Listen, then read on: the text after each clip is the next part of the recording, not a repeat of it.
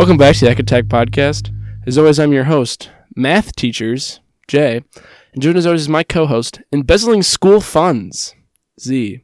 How are you doing today, Z? I'm doing pretty good. That's good. They always do that. Do they always? A math teacher at my school did that. Like legitimately? Legitimately. I assume lost their job? Like Yeah, no, it's court situation? What's that about? I think, as far as I know, he was fired. It's that Hugh Jackman movie, you know that? It is a Hugh Jackman movie, but he was a superintendent. He wasn't a math teacher. Yeah, but there was a couple people wrapped up. I think it was mostly him and then his administrator. And then there's the Kevin James movie where he's a teacher, does MMA to raise money. Oh yeah? And then all the funds get embezzled. It's revealed that all the funds are getting embezzled by a math teacher. Wild. Yeah, so I mean, I guess they'd be good at it because numbers, right? yeah, it's always them. It's like almost too easy. It's almost too easy if you're a math teacher to steal the funds. Well, yeah, because you're like, well, someone can trust you with the numbers, but like these numbers don't look right. You'd be like, well, you're a fool. You don't teach math here. You're a art teacher. What do you know? Just a football coach. Yeah, and the history teacher maybe. Yep, usually. Yeah, usually. Most of my football coaches were gym teachers. Yeah. Well, yeah. Good for them. Anyway, Oscars happened. That's right, they did. Woo! They just have Academy Awards. Academy Award. I think I was trying to figure out the number, and I was like 95. I was. Oh, that was 95. a joke. I was mumbling it through like you do. I would never mumble through. We do the titles, and you're like, yeah. I just make up a confident title and make you forget everything you've even thought of. So it was 95th? Yes. I was going to say that, but it seemed too high. It does seem high. Man, we're coming up, slowly but surely on the 100th, I guess. Oh, yeah, absolutely. 100 years of this bullshit, huh? Oh, God. Bunch of assholes just really jerking each other off. Yeah. Patting themselves on the back, jerking each other off, really scratching the back, whatever. Scratching the back that feeds them. Well, the long and short of it, Jack. Let's get right down to it. It's just the movie we wanted to win a bunch of stuff did, and that's all I really cared about. Oh, I love that. Everything Everywhere All at Once won 7 of 11. That's pretty all right. Oh, we can't really ask for much more. No, not at all. It won director, editing, original screenplay, actress, supporting actor, supporting actress, and best picture. So sounds about right. And my mom remarked that it was the first movie that she had seen in theaters that had won an Oscar or was up for best picture. Like best picture. Yeah, best picture. Yeah. But before, instead of before it was nominated, not it's nominated, I got to go see this. I feel her. I think it's probably the same for us. Yeah, because last year we watched a bunch, but it was because they were nominated, like Nightmare Alley. Which dumb shit movie even won? It wasn't Power of the Dog, was it? No, that one didn't win. I looked it up. What the fuck? Fuck. Hold on, we'll look it up. Three. It's got to be a record for Googling. But on nothing the show. like speed with which you're saying the quickness we already had to break out the quickness we had to Google. Yeah. But no, I think that likely applies to me too. Because we talked about this ad nauseum, but Oscars aren't really the best picture noms and popular movies don't really meet anymore. This is kind of one of the first times in at least a minute that this has happened. And for it to be so successful, to win so many of them, is really cool. Coda won. Coda, that's right. When we didn't see. One of the ones we didn't actually end up watching. We saw a lot of them, though. Let's look at the list. But I don't know. It's weird. I mean, I don't know if we've talked about this extensively on the show, but once you get into a lot of the different Oscars, and you kind of spread them all out, I guess people really thought this was just a really solid film top to bottom. Oh, yeah. Which I did too. But I don't know if I necessarily would have thought it would have won all of these. Because we talked about this, right? There is kind of a somewhat nebulous distinction between best picture and then best director. Because it would kind of follow almost that most of the time the best director would make put the out best the picture. Best picture, right? Mm-hmm. But there is on a some level a distinction there. I don't know if you and I are at the point where we can necessarily appreciate all that. Not even close. I feel like I'm not, because sometimes I'm like, well, surely the best screenplay is also the best movie. Again, I feel like I feel that way a lot, but whatever. This one got direction, screenplay, and picture, which is pretty. Oh, and editing, which it's a lot of the best stuff. Yeah. If your directing is the best, your screenplay is the best, and your editing's the best, that's most of. Surely that's most of the movie, right? Yeah, and then your lead's the best. So well, yeah, that too. I guess it's a little cherry on top. In terms of that's probably one of the big ones. I think if I had to pick one thing for Everything Everywhere All at Once to win going in, it might have been best female actress female actor, whatever they actually call it now, Mm. for Michelle Yeoh. And she did, so that was a really cool one. Evidently, she's the only the second woman of color ever to win an individual Oscar, I think, or maybe it's just best female actor, like the top one. Right. Yeah. Because that seemed like the kind of thing that, like, because the women of color usually play the secondary roles. Or I guess it might be like non-white. I don't know. People get all ornery about these kind of things, but I think the only other one people are referring to is Halle Berry, right? Who won? I think for Catwoman. Yeah, probably. I think it was Monsters Ball, maybe. And we talked about, I think when we were talking about the noms, that there was this other lady back in like the fucking 30s. Yes, I think we did. I remember that. I don't remember her name. God rest her soul. But listeners, you can go back and listen to the episode, as you already have, I assume. But yeah, in terms of best supporting actor, that was also a really great one. Jamie Lee Curtis won. Was it? Is it supporting actor or supporting actress? Supporting actor. Oh, actor. Right. I never. Yeah, we struggle. Yeah, he's got 3 different names, and all of them are 3 parts to his name. Never get them. Our white tongues can't get it. I think it's probably K.Q. Kwong, also known as Jonathan Key Kwong, maybe. No. So something like that. But everyone knows what we're talking about. Yeah, he was great. I mean, that's quite the story. I mean, it might even be more impressive than Michelle Yeoh's. I mean, they obviously both were really, really good. Don't get me wrong. Yeah. In terms of that, I mean, they both deserved it. But it is impressive coming from not having acted since since you were a child, the 80s. So that's pretty cool. I don't think it's literally the first movie he's been in, but it's first notable one. I would assume. Yeah, it's very much like his. Because he acted in the 90s. He was in, I think, Encino Man with Brendan Fraser. You're right. Because I see all that stuff going around with the two of them. Oh, that is cool. Oh, wow, that's neat. Yeah, because I didn't even think of it like that. I saw some roundtable interview they were doing with like all the actor nominees, like Austin Butler and all those guys. Uh-huh. And they talked to Ki-Hung Kwan talked about how like he saw Brendan before they started like shooting, and he was like, "Hey, yeah, we're still here. Like we made it. Like we stuck it out, and we're up for Oscars now." And they both won. And then they have like a tearful reunion when they both got their Oscars.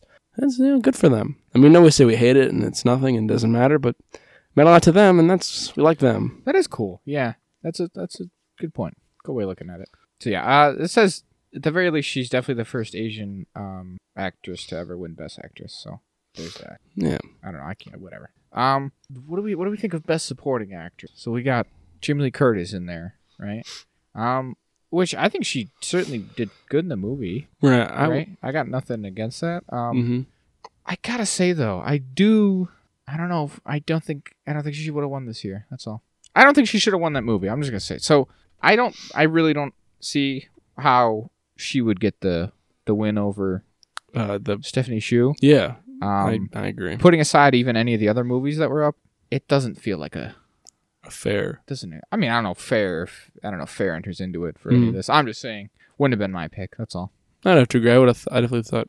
And the thing I said is like, and I feel like there's some truth to this because, again, the Oscars are all bullshit. It's just all of them voting, right? Yeah, I think people forget that. I didn't know that for the longest time, right? That the Academy isn't some nebulous like outside body. Yeah. It's just all of them who are there mostly who get to vote or who live in the Hollywood area. So, like, there was this like article I was reading going around about like some of the responses. I don't know how they got access to this, but it was basically just showing how ignorant even some of the Academy members are of this stuff. Like, just being like, "Oh, I don't know, man. The whale's gross. I didn't like the whale." Like, I haven't seen the whale, but everyone says it's a good movie. Like, it's like, I've only heard good things about it. To just be like, I don't know, it's kind of gross to look at, so not gonna like, and like just shit like that. Like they're not any smarter or even necessarily more, on the pulse. Yeah, and don't even necessarily have that much more like refined, so to speak, of like a movie, of a palette even for cinema than your average person necessarily. So they have dog shit takes just like the rest of us. Oh, absolutely.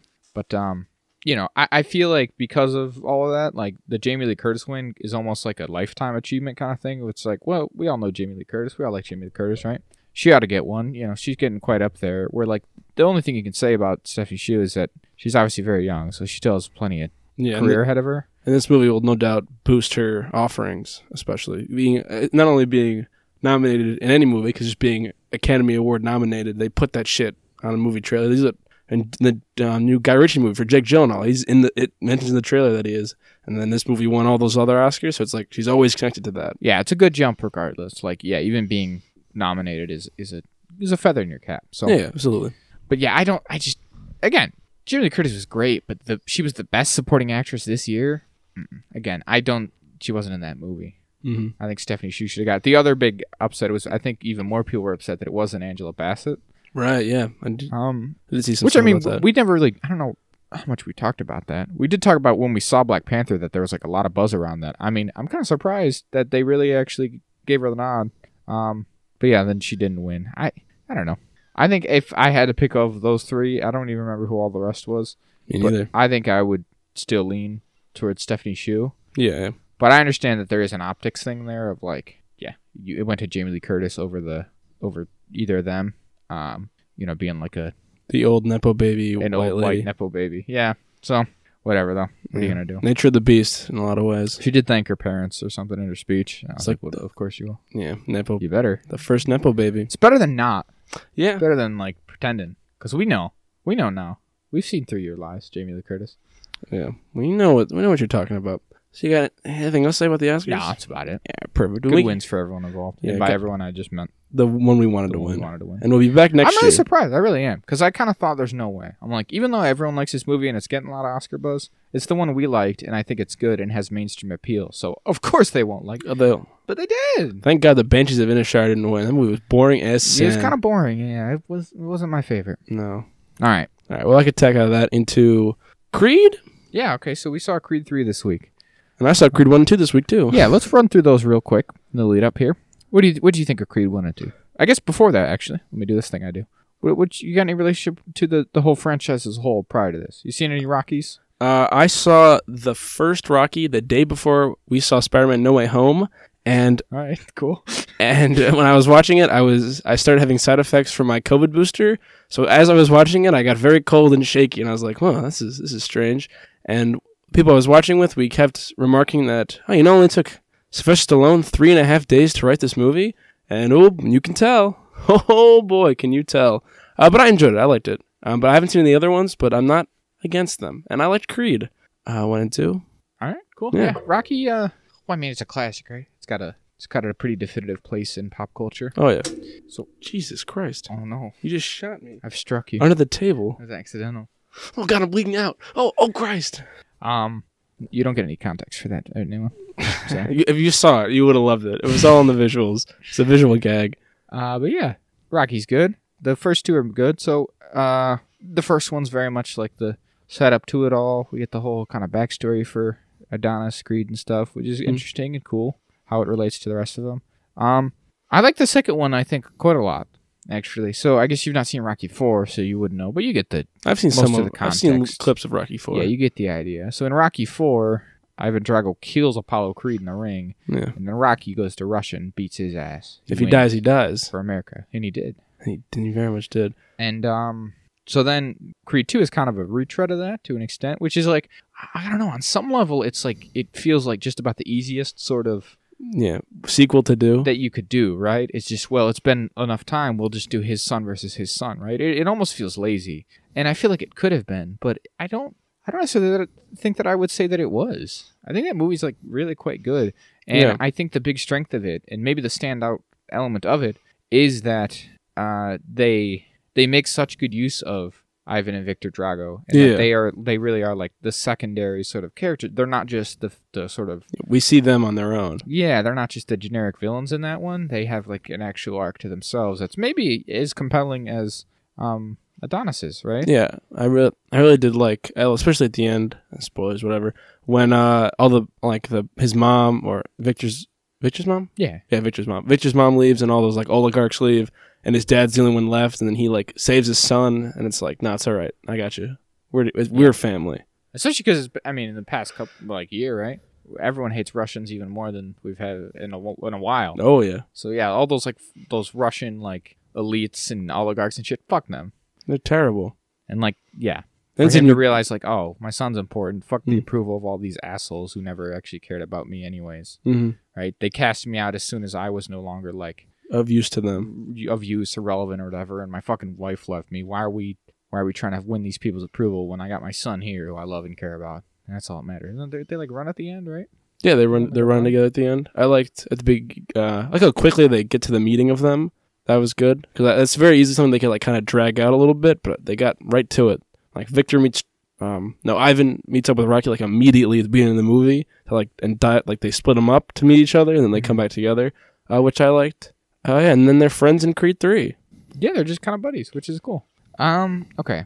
Oh, so let's say, what do you think of Rocky in those movies in Creed 1 and 2? Where he plays a big role. I like him. I think he plays a better role, I think, in Creed 1, but I like him in both of them. And then he's not in Creed 3 because he didn't want to be in them. And they went, I won't do it if you don't put me in it. If you do another one, they went, okay. And they went, goodbye, Sylvester Stallone. Yeah, it's not great, that whole thing, I must say.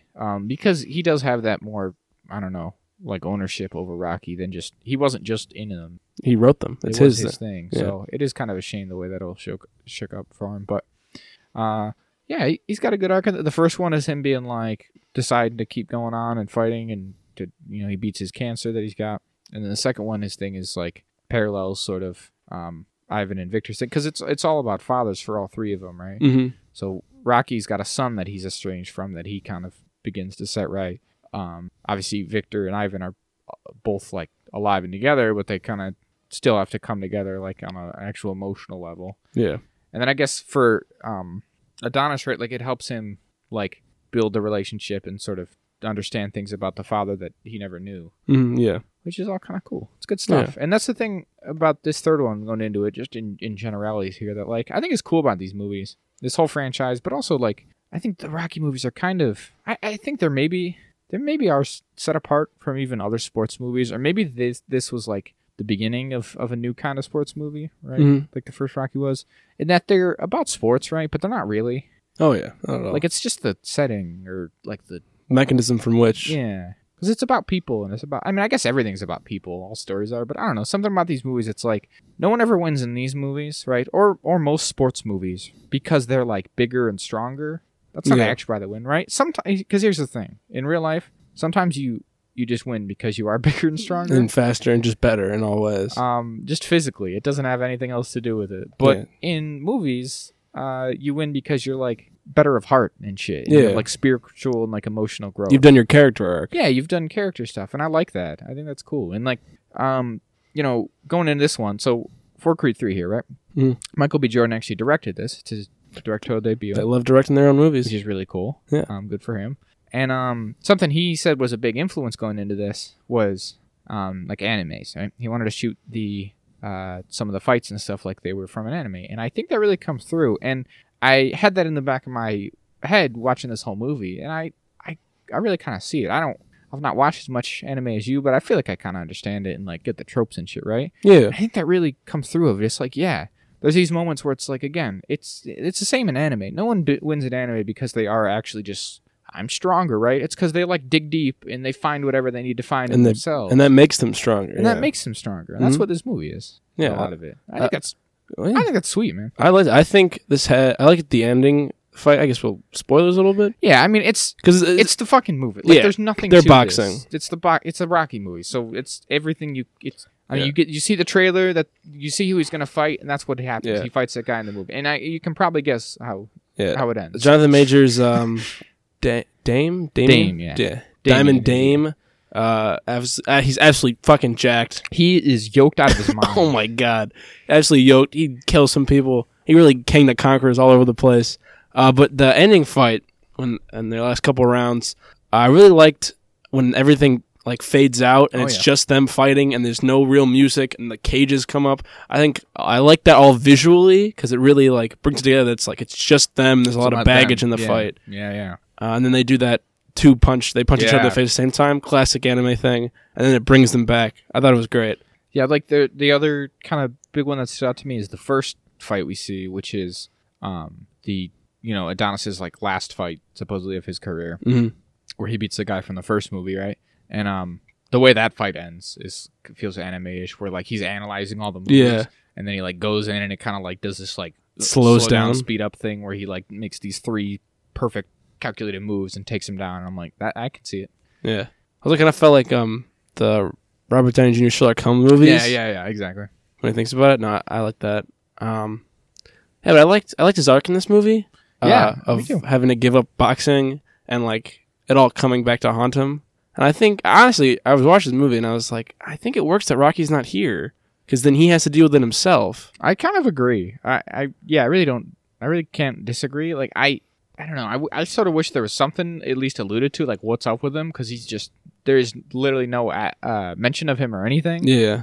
But yeah, I think that the story does work, and obviously, the thing is they could have written a different story if they did have him, possibly, right? But yeah, for what this movie is, I don't think he really had a place here because it is about him. It's all individual and him, learning to stand on his own and stuff.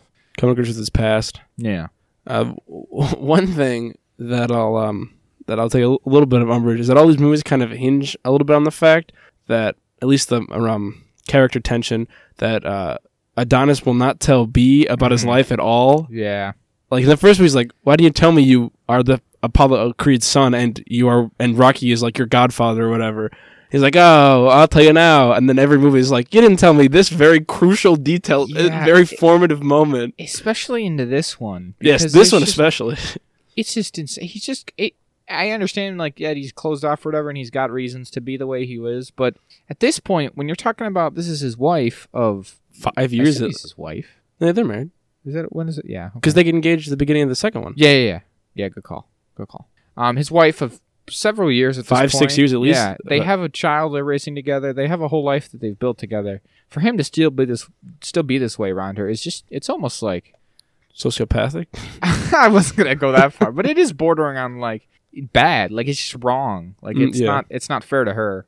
So yeah, I suppose we're supposed to be like, oh, I understand where he's coming from, but on some level, I'm just like, you're just being a bad guy. Like I only have so much sympathy for this in particular. Yeah, because she's not. You have to let her in. Yeah, she's being very reasonable about this. She's like incredibly reasonable. What's going on here, man? Why are you acting so weird when your friend showed up? Is there something going on? Mm-hmm. He told me there was something going on.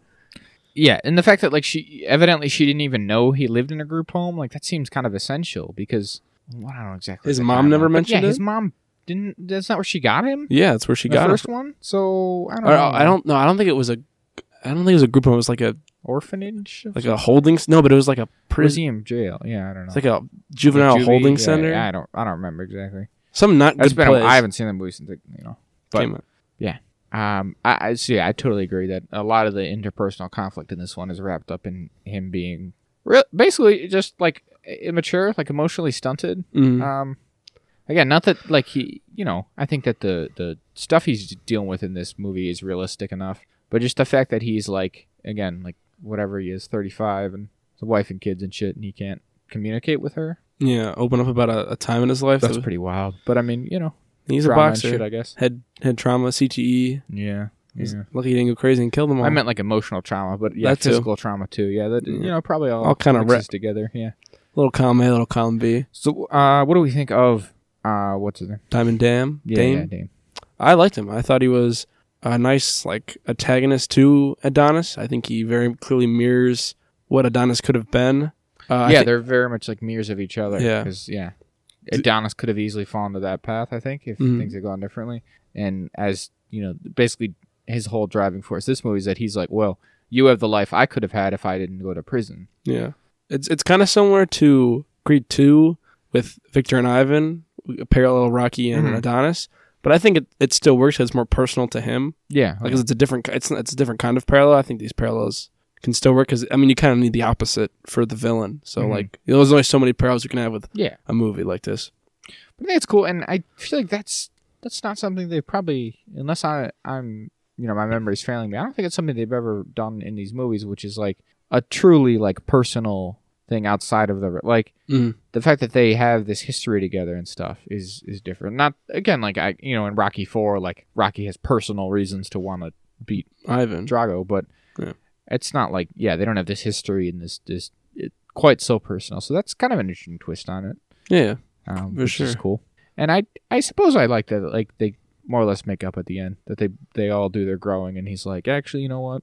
It wasn't, because they both come to the agreement that like, it wasn't our faults, basically. It wasn't your fault and it wasn't my fault. They both have to come to that separately. Yeah. And I think that's cool. They're both like, hey, we were kids, man. Like you know. I mean, obviously, ideally, you wouldn't have to beat each other up for that. But Yeah. In front of millions of people in Dodger Stadium. Yeah, you gotta do, you know. Yeah, sometimes you gotta beat your friend up who went to prison for a while, and then you're cool about it. You're both cool. So. One thing I was just thinking, this is just not even really the story, but the first scene when they meet up again, Dame and Adonis, and they go to that restaurant. Yeah, I was just thinking about what food they were eating and how they shoot so you can't see what. Creed is only eating the fries and not the burger at all, and then you don't ever really see what Dame. His name is Damien. Damien. So. I'll just call him Damien. What Damien is eating, you just see these dumping hot sauce on it, and no matter how they shoot it, his hands are blocking it, or like there's something in the way. So I was like, you just put him somewhere else. If they're eating any of it, and you can just eat the fries endlessly because they're like whatever. Yeah. You can just take huge chunks out of a burger. There's some little filmmaking thing I noticed, which was just because I'm thinking. There you go. Right. I would say one of the other characters, like there's a subplot with his daughter that's never really resolved meaningfully. No, yeah, that's true. Especially that his daughter's fighting, and the idea is obviously like, oh, I learned it from you, kind of thing. Like you're a fighter, so I want to be a fighter. But Tessa Thompson there is understandably like, well, that's especially for a kid, like a little kid, you have to like also that needs to go hand in hand with teaching them like why and when you can fight and all that. Like you can't just teach a kid how to beat. I'll beat the other kids up because they're going to beat all the other kids up. Yeah. They don't know remorse. They're children. Right. But he's pushing against that, of course, because he's the boxer. He's like, I don't know, fighting is good, I think. Fighting is pretty great. It didn't literally kill my father in any way. Yeah, exactly. But it never really goes anywhere. No. Other than he starts to train her. But that doesn't really, I don't know. That doesn't seem to fulfill it all of like, he starts training her out of box. Oh, that's okay. So she can punch that kid at deaf school better? Yeah, I guess. I don't know. Also, the kid just kind of... It was just a random... Seemed like no build-up. It was like comical. It was almost... Yeah, it was so like stereotypical, right? That I was inclined to almost laugh. Yeah, I was like, what the fuck is going on? Literally just like, your drawing sucks. All right, cool. Right. I guess kids are kids, like they say, or whatever. But yeah. I don't think ever in my life, my entire schooling career, did I witness anything as like... cartoonishly. Yeah. But... Whatever. Maybe the deaf kids are a little crazy. They're stuck in their own minds. You never know. But so that I guess that was kind of I don't know. I didn't love that. I would have loved a little bit of something in that. Just like one more scene, maybe. At the end, they just fight each other. They do like a little like sparring in the ring after they finish fighting. Well, because again, it's like at the end, she watches her dad beat up the other guy. And like when he solves his problems by beating the shit out of the guy. Like it almost feels like for that element of the story is completely out of sync with the rest of it. Because it almost felt like for that to work, like it would almost have worked better if he lost. Yeah, like that would have been a good lesson for his daughter to then take that and be like, no, it's cool because this let me explain this to you. But just being like, see, honey, I beat the shit out of the guy who was bullying me. And it worked out just fine. Everyone loved it. Do you see the adoration we're getting? This is incredible. I'm even more famous now. So, I don't know. His mom, that's the other thing. So, she's kind of, her health is failing her in this one. And she just has a stroke and dies about halfway through. Yeah. Emotional catalyst and all that. Yeah. It's one of those. I don't know. So, she has, there's a pretty, I think, like her deathbed moment there is kind of, impactful and good. Yeah. It's like she has this moment where she starts to think he is Apollo Creed, like she, as she's going. And that was a pretty emotional line when she's like, so like, what did she say? Like you'd be proud of him or whatever. Yeah. And like, he's like you and stuff, and he helped me like learn to forgive you. And I'm like, that's pretty powerful stuff. Yeah. But again, I don't know how that really ties into what he's dealing with in the movie. Not too much. He doesn't really deal with any of the stuff with his dad in this one. No. That's the last movie he comes to grips with it. So, I don't know. Should have killed the last movie. I get Get rid of her. But yeah, overall, again, it was good. I'm not going to say I didn't enjoy it. No, I definitely enjoyed it. It is very much exactly what you'd expect. It's one of those movies. Much like 65. Sure. Exactly what you're paying for. I think probably better. Maybe better quality-wise for sure. But in so far that if you're expecting what you think, it's going to be exactly that. And there's just no way you're going to get anything. So, yeah. If you haven't if you've not seen the other movies, I would say probably don't start with this one. Oh, no. But yeah, this isn't really distinct from the other ones in any way. Oh, any way, shape, or form. It doesn't. There's no big twists or surprises. It does not end any way other than exactly how you would think it would. It's just exactly. If you're into these movies, then yeah, I don't know. So it's like I imagine the Fast and Furious movies are. I don't watch those movies, but I feel like it's the same kind of thing. Where it's like everyone knows what we're signing up for here. We enjoy it because we enjoy these movies. We wouldn't want it to be anything other than this what because it is. we just watched a different movie at that point. So yeah, this is no $1 Million Baby. No, not at all. Like there's deep character analysis. I mean, there is some, again, as we went into, there is good character stuff here, but again, it is just a boxing movie. And he wins because he's good. Because he's a Creed. He comes out of retirement. Because he does it. Yeah, he does it. Because he should. And they do a training montage again. It's the same fucking movie. It really is in a lot of ways kind of the same movie again. But that's all right. That's all right. At the end, you go, that was pretty good. That's pretty good. It drags in the middle, but they bring it all together at the end, and you go, You okay. do the montage, you do the training montage, and you're like, if you're anything like me, you get that part in your brain where like, I could probably do that. Oh, I could definitely beat this guy up. Yeah, if I did all that too. Yeah, this is the classic male thing where you go, no, when I start fighting, I see red, and I go crazy. I'm just like, but I was sitting there in the movie theater watching the montage. I'm like, I could probably do all this montage. I probably do all this training. I'd probably get just as ripped as Jonathan Majors if I did all this training. Yeah. So, in fact, I don't ever need to try. Yeah, because I know I could. So yeah, I watched the movie and there was a small child in the theater, like a probably toddler. That's a bit too small. Just making noise sometimes. That's just like not even. It's not for them. Yeah, they just brought them with them so they could watch the movie. And this movie, it was like I saw the movie. Like, the only thing I want to say is that it is a bit ridiculous. Like some of the stuff, like even maybe more ridiculous than some of the other ones in terms of some of the leaps in logic. Mostly surrounding Jonathan Majors. You know, Dame, his whole character is like he's too old. It just doesn't make sense. Yeah, on some level, and it's like everyone's like, oh, but he's real good, and it's like, yeah, I get that, and they're like, oh, he's mad at the world, and it's like that less so. Yeah. They're just like he's just so mad and angry that he's just he got superpowers. He doesn't care or something. No, they're also all professional fighters though. This seems dumb. Yeah, that like the kid he fights at the beginning would definitely probably beat him. There's no way, right? And yeah, the whole snenario of how could he possibly get a title fight? That doesn't make any goddamn sense. No. You don't just roll up and be like, I was in prison, but I think I'm good at boxing. I would like to be champion of the world. No, that's weird. No, that's not any of that works. It's practically an exhibition. Again, I mean, it's not. The movie is what it is. It's not going to be the most foolproof logic, but still, I don't like that. I thought that was kind of dumb.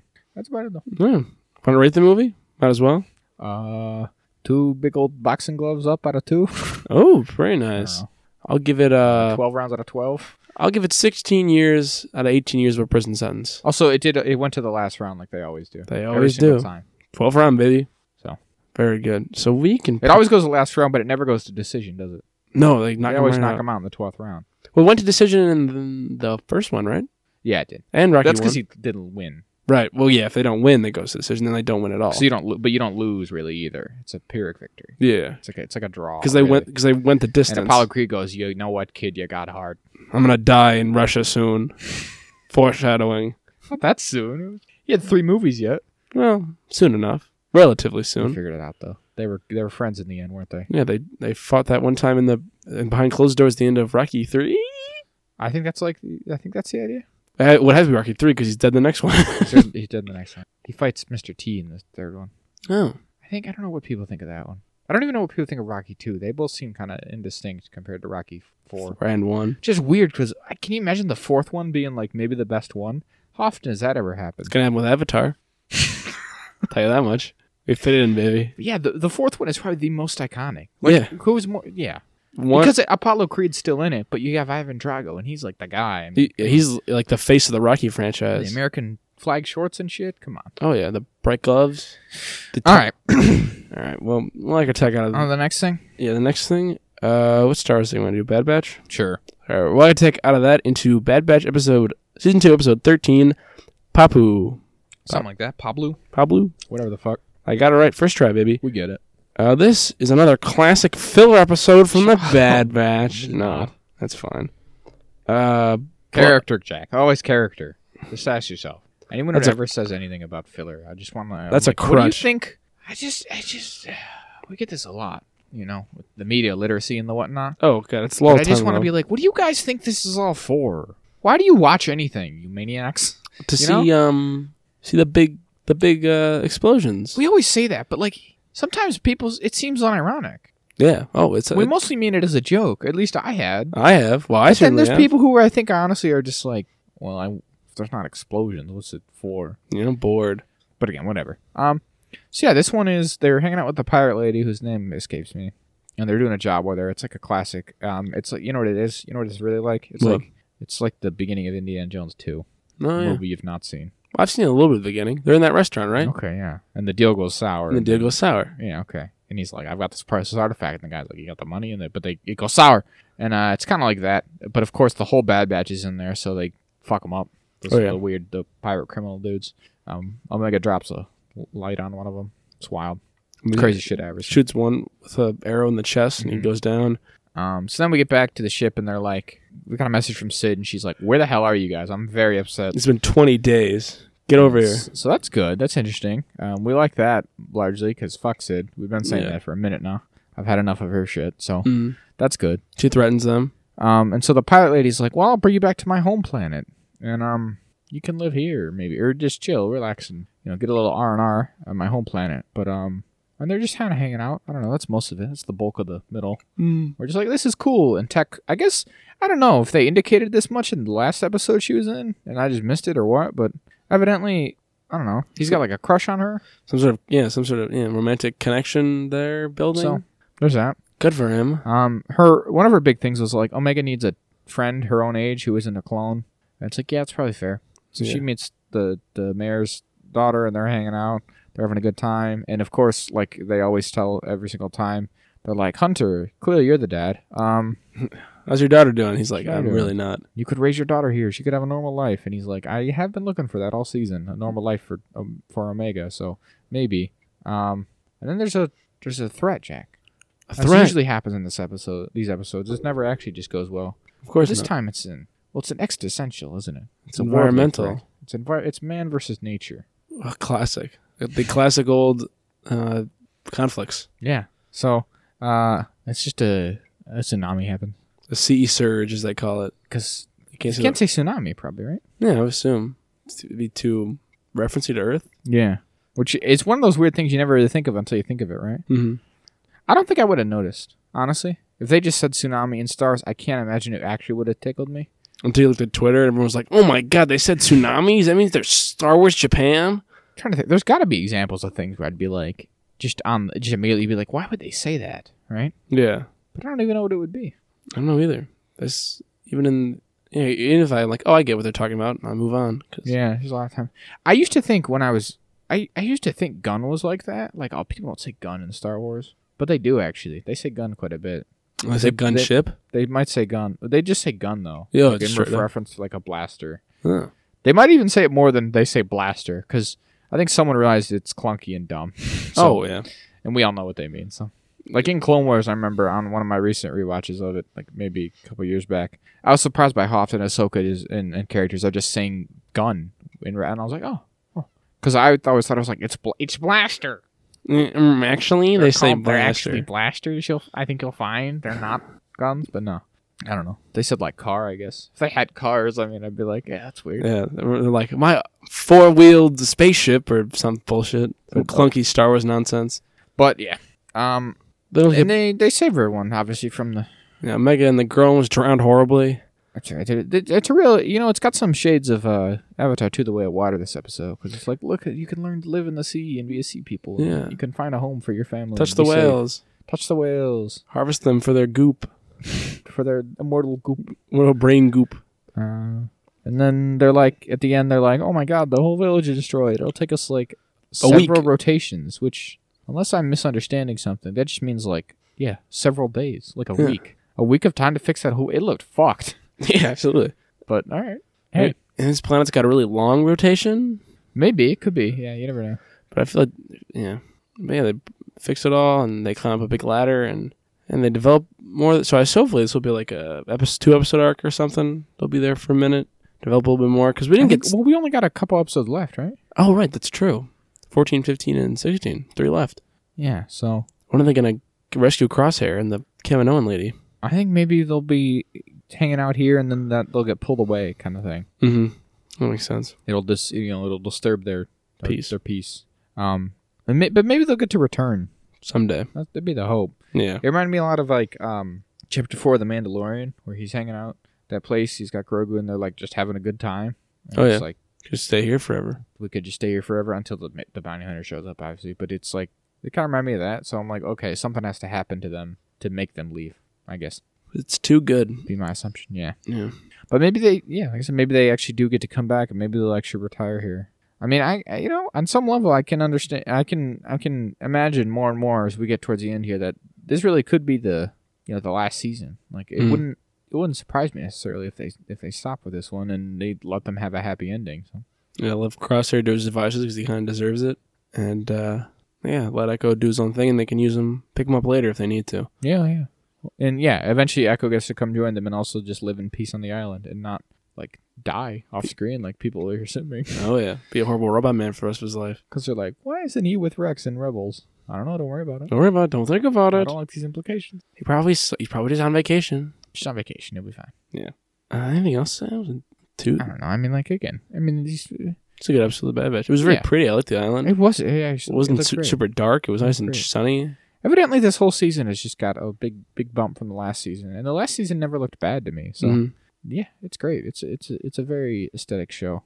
They do good work over there. I gotta say, absolutely. Lucasfilm Animation knows what they're doing, especially when they got the budget. They crank out some pretty stuff.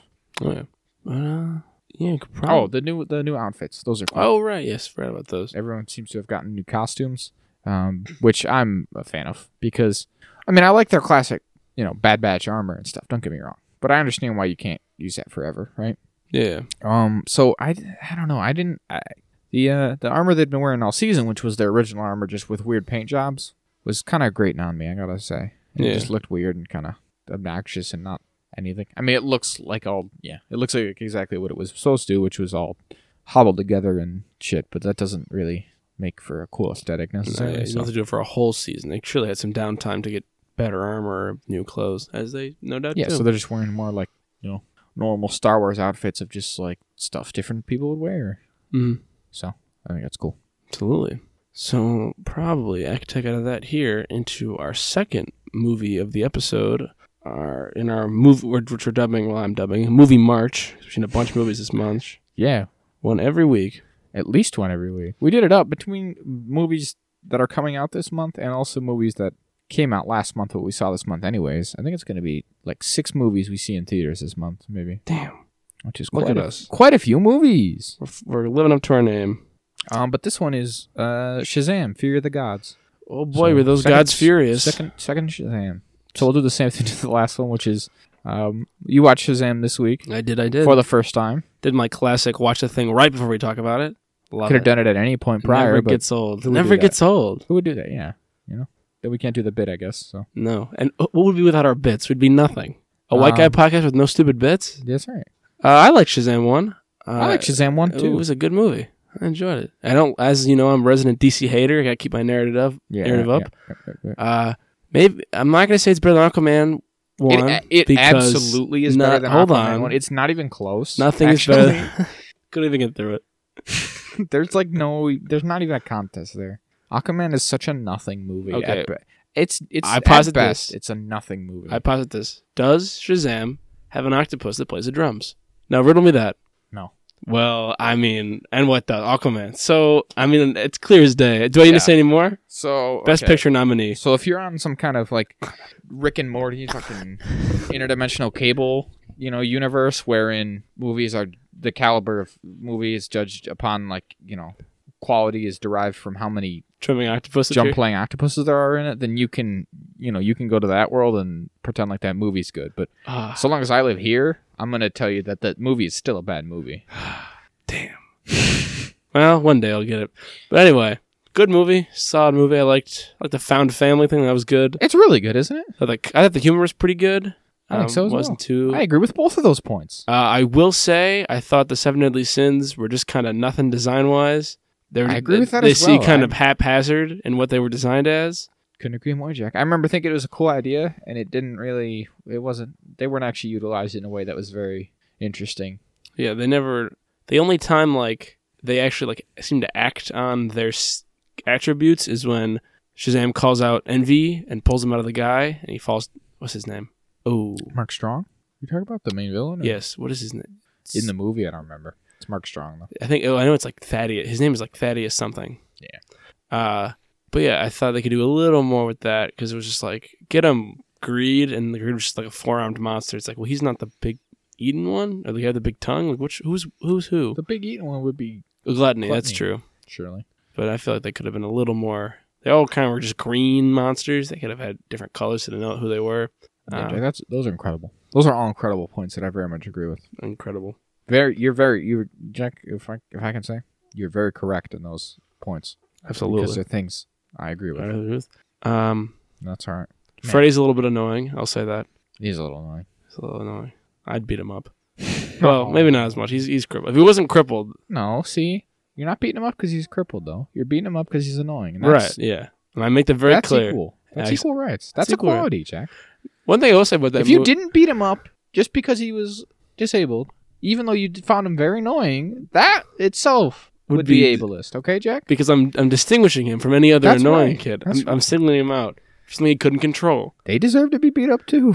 I will say the amount of they deserve. Yes, put that in print. Send that to the New York Times. That's the official statement of the podcast. People who have disabilities deserve to be beaten up as well, just the same as any other. It's only fair. Non-disabled. God bless them all. Also, they hit him with a car and nobody does anything. That bothered me a little bit. Because two kids hit a disabled boy with a car, and then beat him up, and no one makes a move to stop them. It's the thing we just talked about, isn't it? It's like movie bullying, which is not real. Just like absolute nonsense, where they just get to nonsense. Like assault criminally. Yeah. And no one's like, hey, teacher, we just watched a boy get hit by a car. That's insane. Yeah. Also, they just parked their car up. Lock them up. Yeah. Send these people to jail. These brothers who are very close in age but aren't very similar. What's that about? They need to be put in a home. Or their mom has different, or they have different dads or something. Could be, yeah, you never know. Yeah. Or different moms, not going to judge. Hey, what's up? Yeah, moms can be deadbeats too. We established this. Yeah. But no, I those are all the points I would have made there. Incredible. I remember thinking all those things. The humor is good, and the found family stuff was genuinely touching. Mm-hmm. And the 7 deadly sins are not as interesting as they ought to be. I remember being surprised in the first one that they actually did the Shazam Kids thing. I mean, I don't remember if it was in the marketing, if it was just well hidden, or if I just didn't look much into it. I mean, I saw Shazam 1 early on like a whim because my Fandango app was like, "Do you want to see Shazam early?" And I was like, "Sure." Yeah, God bless. It was one of those things where like I guess it worked because I don't even know how enthusiastic I would have been about seeing Shazam just in general.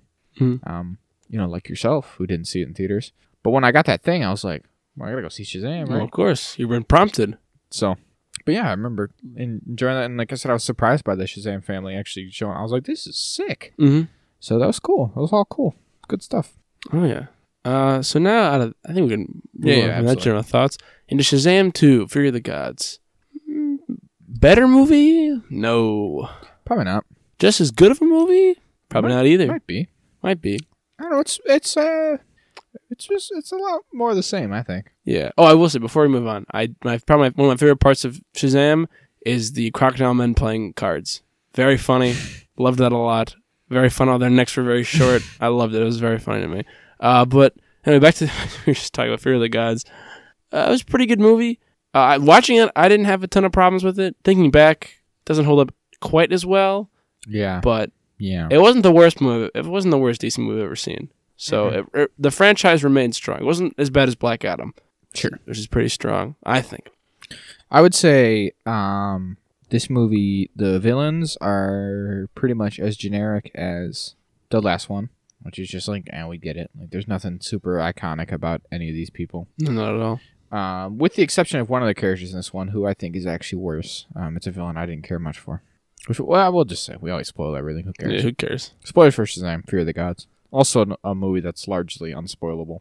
But one of the actual spoilers that is in this one is the character of Anthea, something, who is portrayed by Rachel Zegler. So this was like a secret, I guess, going in. Which, I mean, again, I don't know how well it was hidden in the marketing or not, but I didn't know. It was a bit of a surprise for me on some level. But it's just a terrible trope that I hated and I thought was dumb.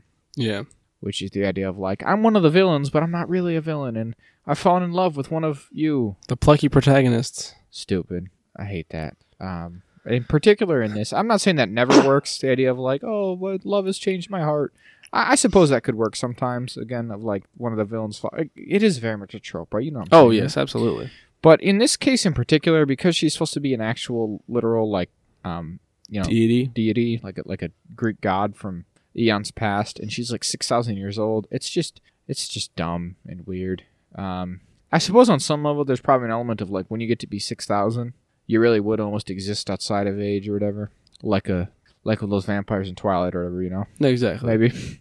I don't know. So I'm not saying it's necessarily creepy or whatever in that sense. I just think it's dumb that a 6,000-year-old person would even be able to like communicate with an actual teenager. Yeah, especially a god, someone from a different realm. Yeah, that's what I'm with saying. Magic and stuff. Yeah, he would be so nothing to her, and she's like, "Oh, but you're real. You're like a genuine person." Yeah, like is he the first genuine person you've ever met? Yeah, you're just like, you're 6,000 years old. This is the most like the guy with the real best like heart of gold you've ever. I don't know. Surely you've seen a fair number of those in your time. Yeah, 6,000 years worth. Whatever. All of human civilization. That's fine. He's all right. Yeah.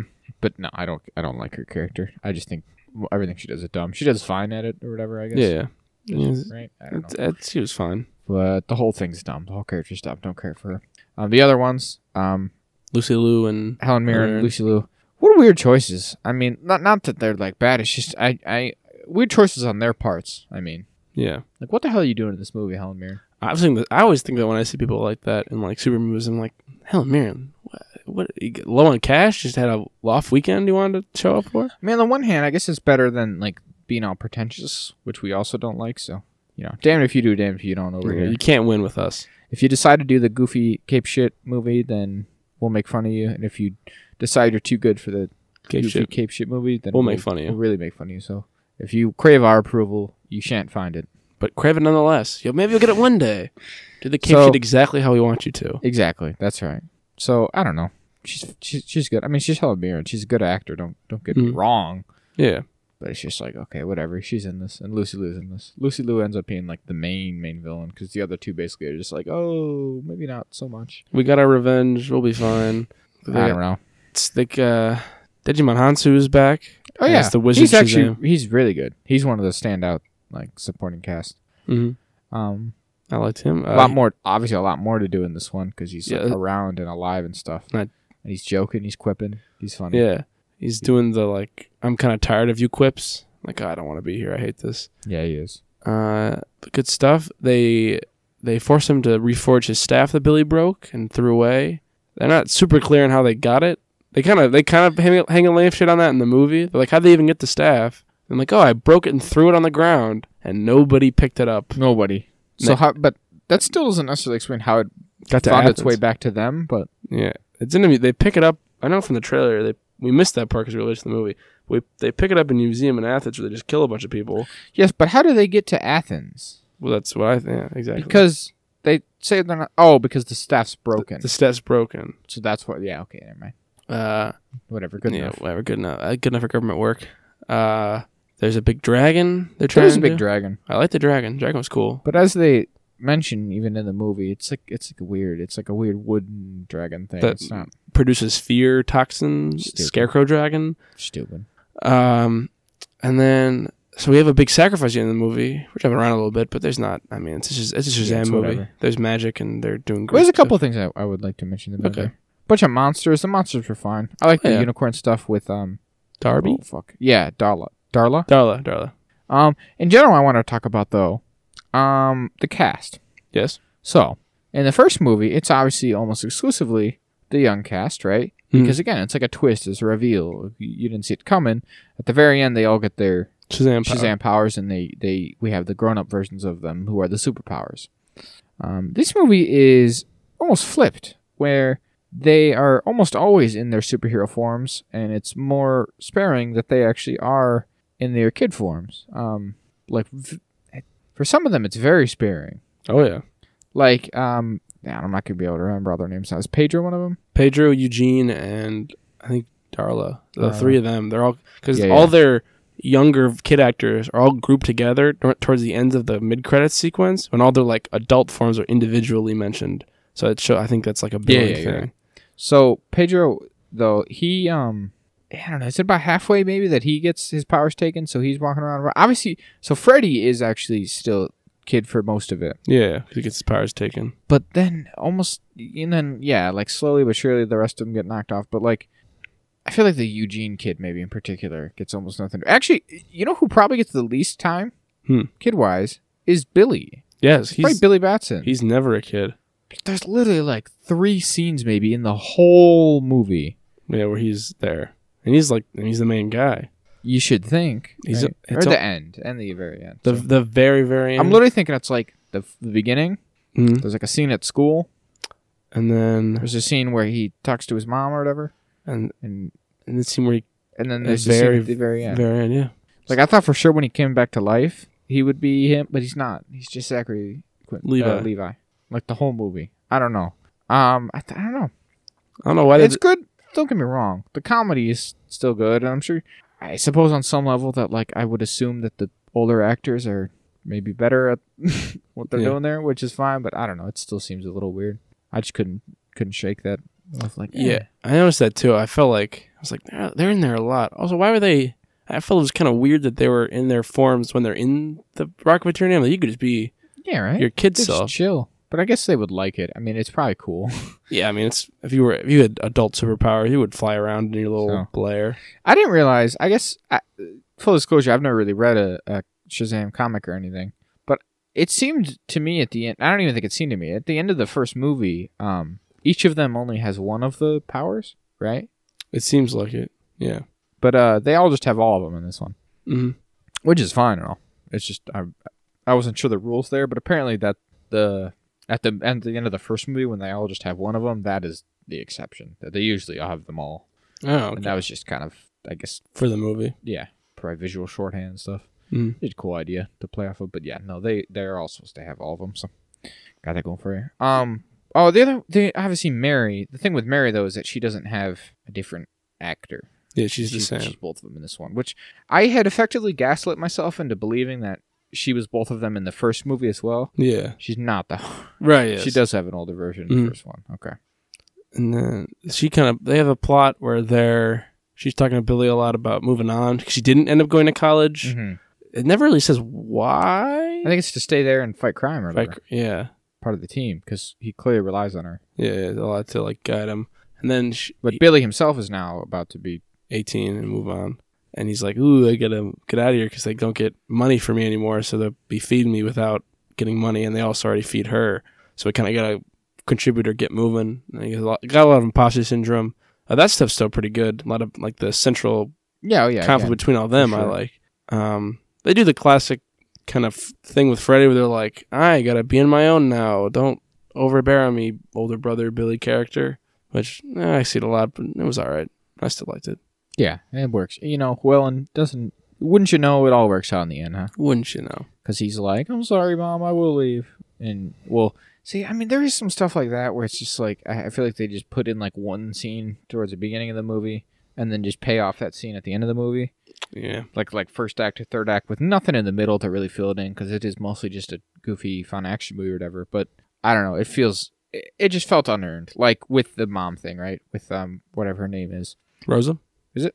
I believe so. So everyone else, all the other kids are able to call her mom, and he never brings himself to do it, at least at the very beginning, right? Yeah. Because he's got all that trauma with his mom in particular and stuff, I guess. But then at the end of the movie, he just does. And there's just, I don't even think they speak at any point in between to like why he would grow in that way. Yeah. So it just feels a little unsatisfying. And it's the same way kind of with Freddie and Billy and their thing too. So I don't know. It's whatever. Like, again, it's nice. I'm like, oh, that's cool. And the idea is, he's like, oh, I guess I'll move on when I get old. And she's like, no, of course not. Like, we actually, you are our kids. Yeah. You know, we're your mom and dad, basically. So you can stick around however long you need and stuff. It's cool. So, because he's got all this, you know, fear of, like, abandonment and stuff. Yeah, rejection and being useless and all that. So, classic stuff. But he gets over that mostly, I guess. So it should be cool. He does. And then at the end, he kills himself. Yeah, he has to sacrifice himself. So they grow the Tree of Atlas or the World Tree, whatever they call it, Yggdrasil, whatever the fuck it is. and then they put a little barrier around it, and he fights Lucy Liu. He charges up the little stick for 1,000,000 years. You almost died in the process. Yeah, I was, I don't know. Been working all day. Oh, yeah. Lots of hours. I don't know. I was just sleepy. We saw it in the evening, and it just kept going. Where he's charging it up. I'm like, all right, he's ready to use it, but he just wasn't. It kept looping, and I was, the eyelids were heavy at this stage of the evening, and I was like, all right, I'll clock out for just a second here. I'll give him a minute. So I was coming in and out of that. And they do kind of the same thing twice, where he flies through the dragon breath. That's how I feel. And then they were like, all right, we got to stop. Now I got to charge a little more. It wasn't enough. And then is it again? And then he finally blows that fucking wood dragon up. They did it. But he dies. Oh, he's dead. Oh, no. He's dead. Holy shit. So they take him to heaven or whatever, to the god realm, and they bury him. But then they're like, oh, can we bring him back with the power of the staff? And they're like, oh, you need a god for that, though, and there's no more gods left.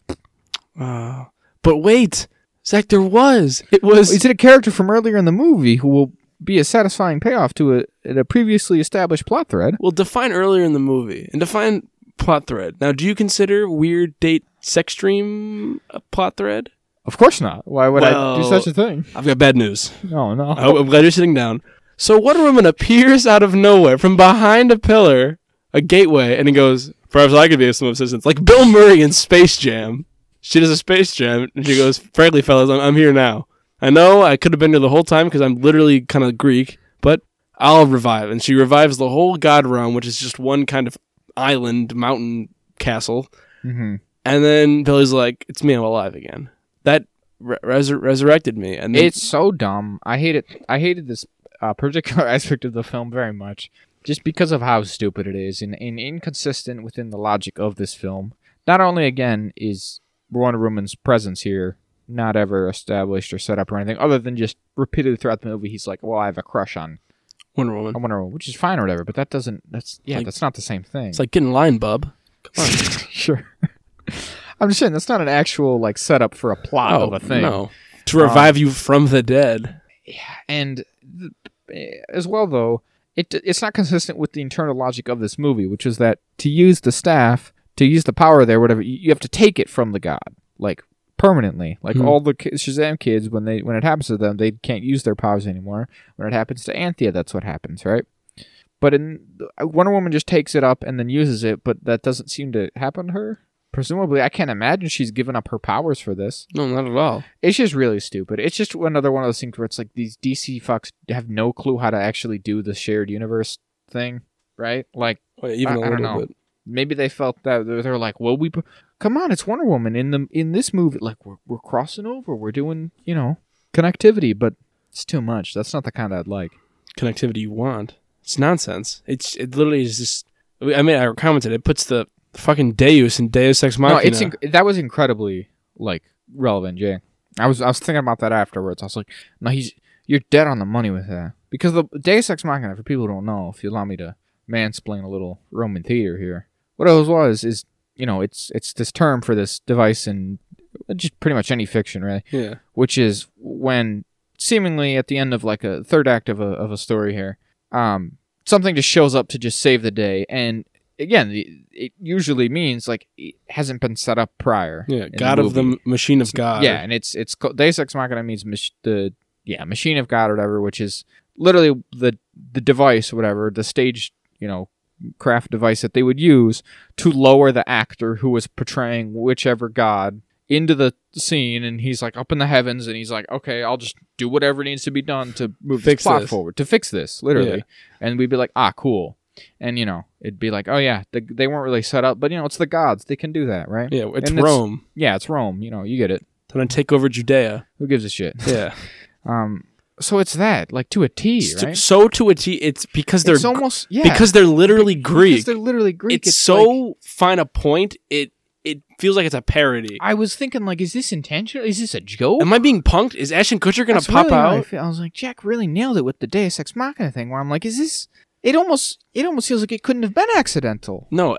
But I think it was. Oh, it absolutely was. I think somebody went, oh, and we'll put Wonder Woman here, right? And they went, I don't think so. And they went, all right, you're fired. And they brought another writer, and they went, you going to do this? And he went, absolutely, I will. To literally just have a god show up and save the day at the end without any, prior explanation setup or anything. It's too perfect. They did a Deus Ex Machina on us all. Yeah, it's. I couldn't have written it better myself. You can't. You really, literally, like you said, it borders on parody, I think. Yeah, absolutely. But I don't know. That's all right. He's alive still. Yeah, and then we get a mid-credit scene of what is their names? The Peacemaker fellas. Yeah, you get them. Big Beard, Dye Beard, and James Gunn's wife. Yep. Good enough. Going over being like, Billy, would you like to join the Justice Society? And he thinks Justice League, and he goes, absolutely. And they said, Society. And he goes, I want the one with Wonder Woman. They go, we can't do that. Why they can't do that? Who knows? Who cares? Still really weird. I don't understand this world because do people know what the Justice Society is or not? Yeah. Again, Black Adam seemed to suggest it's been around for quite some time.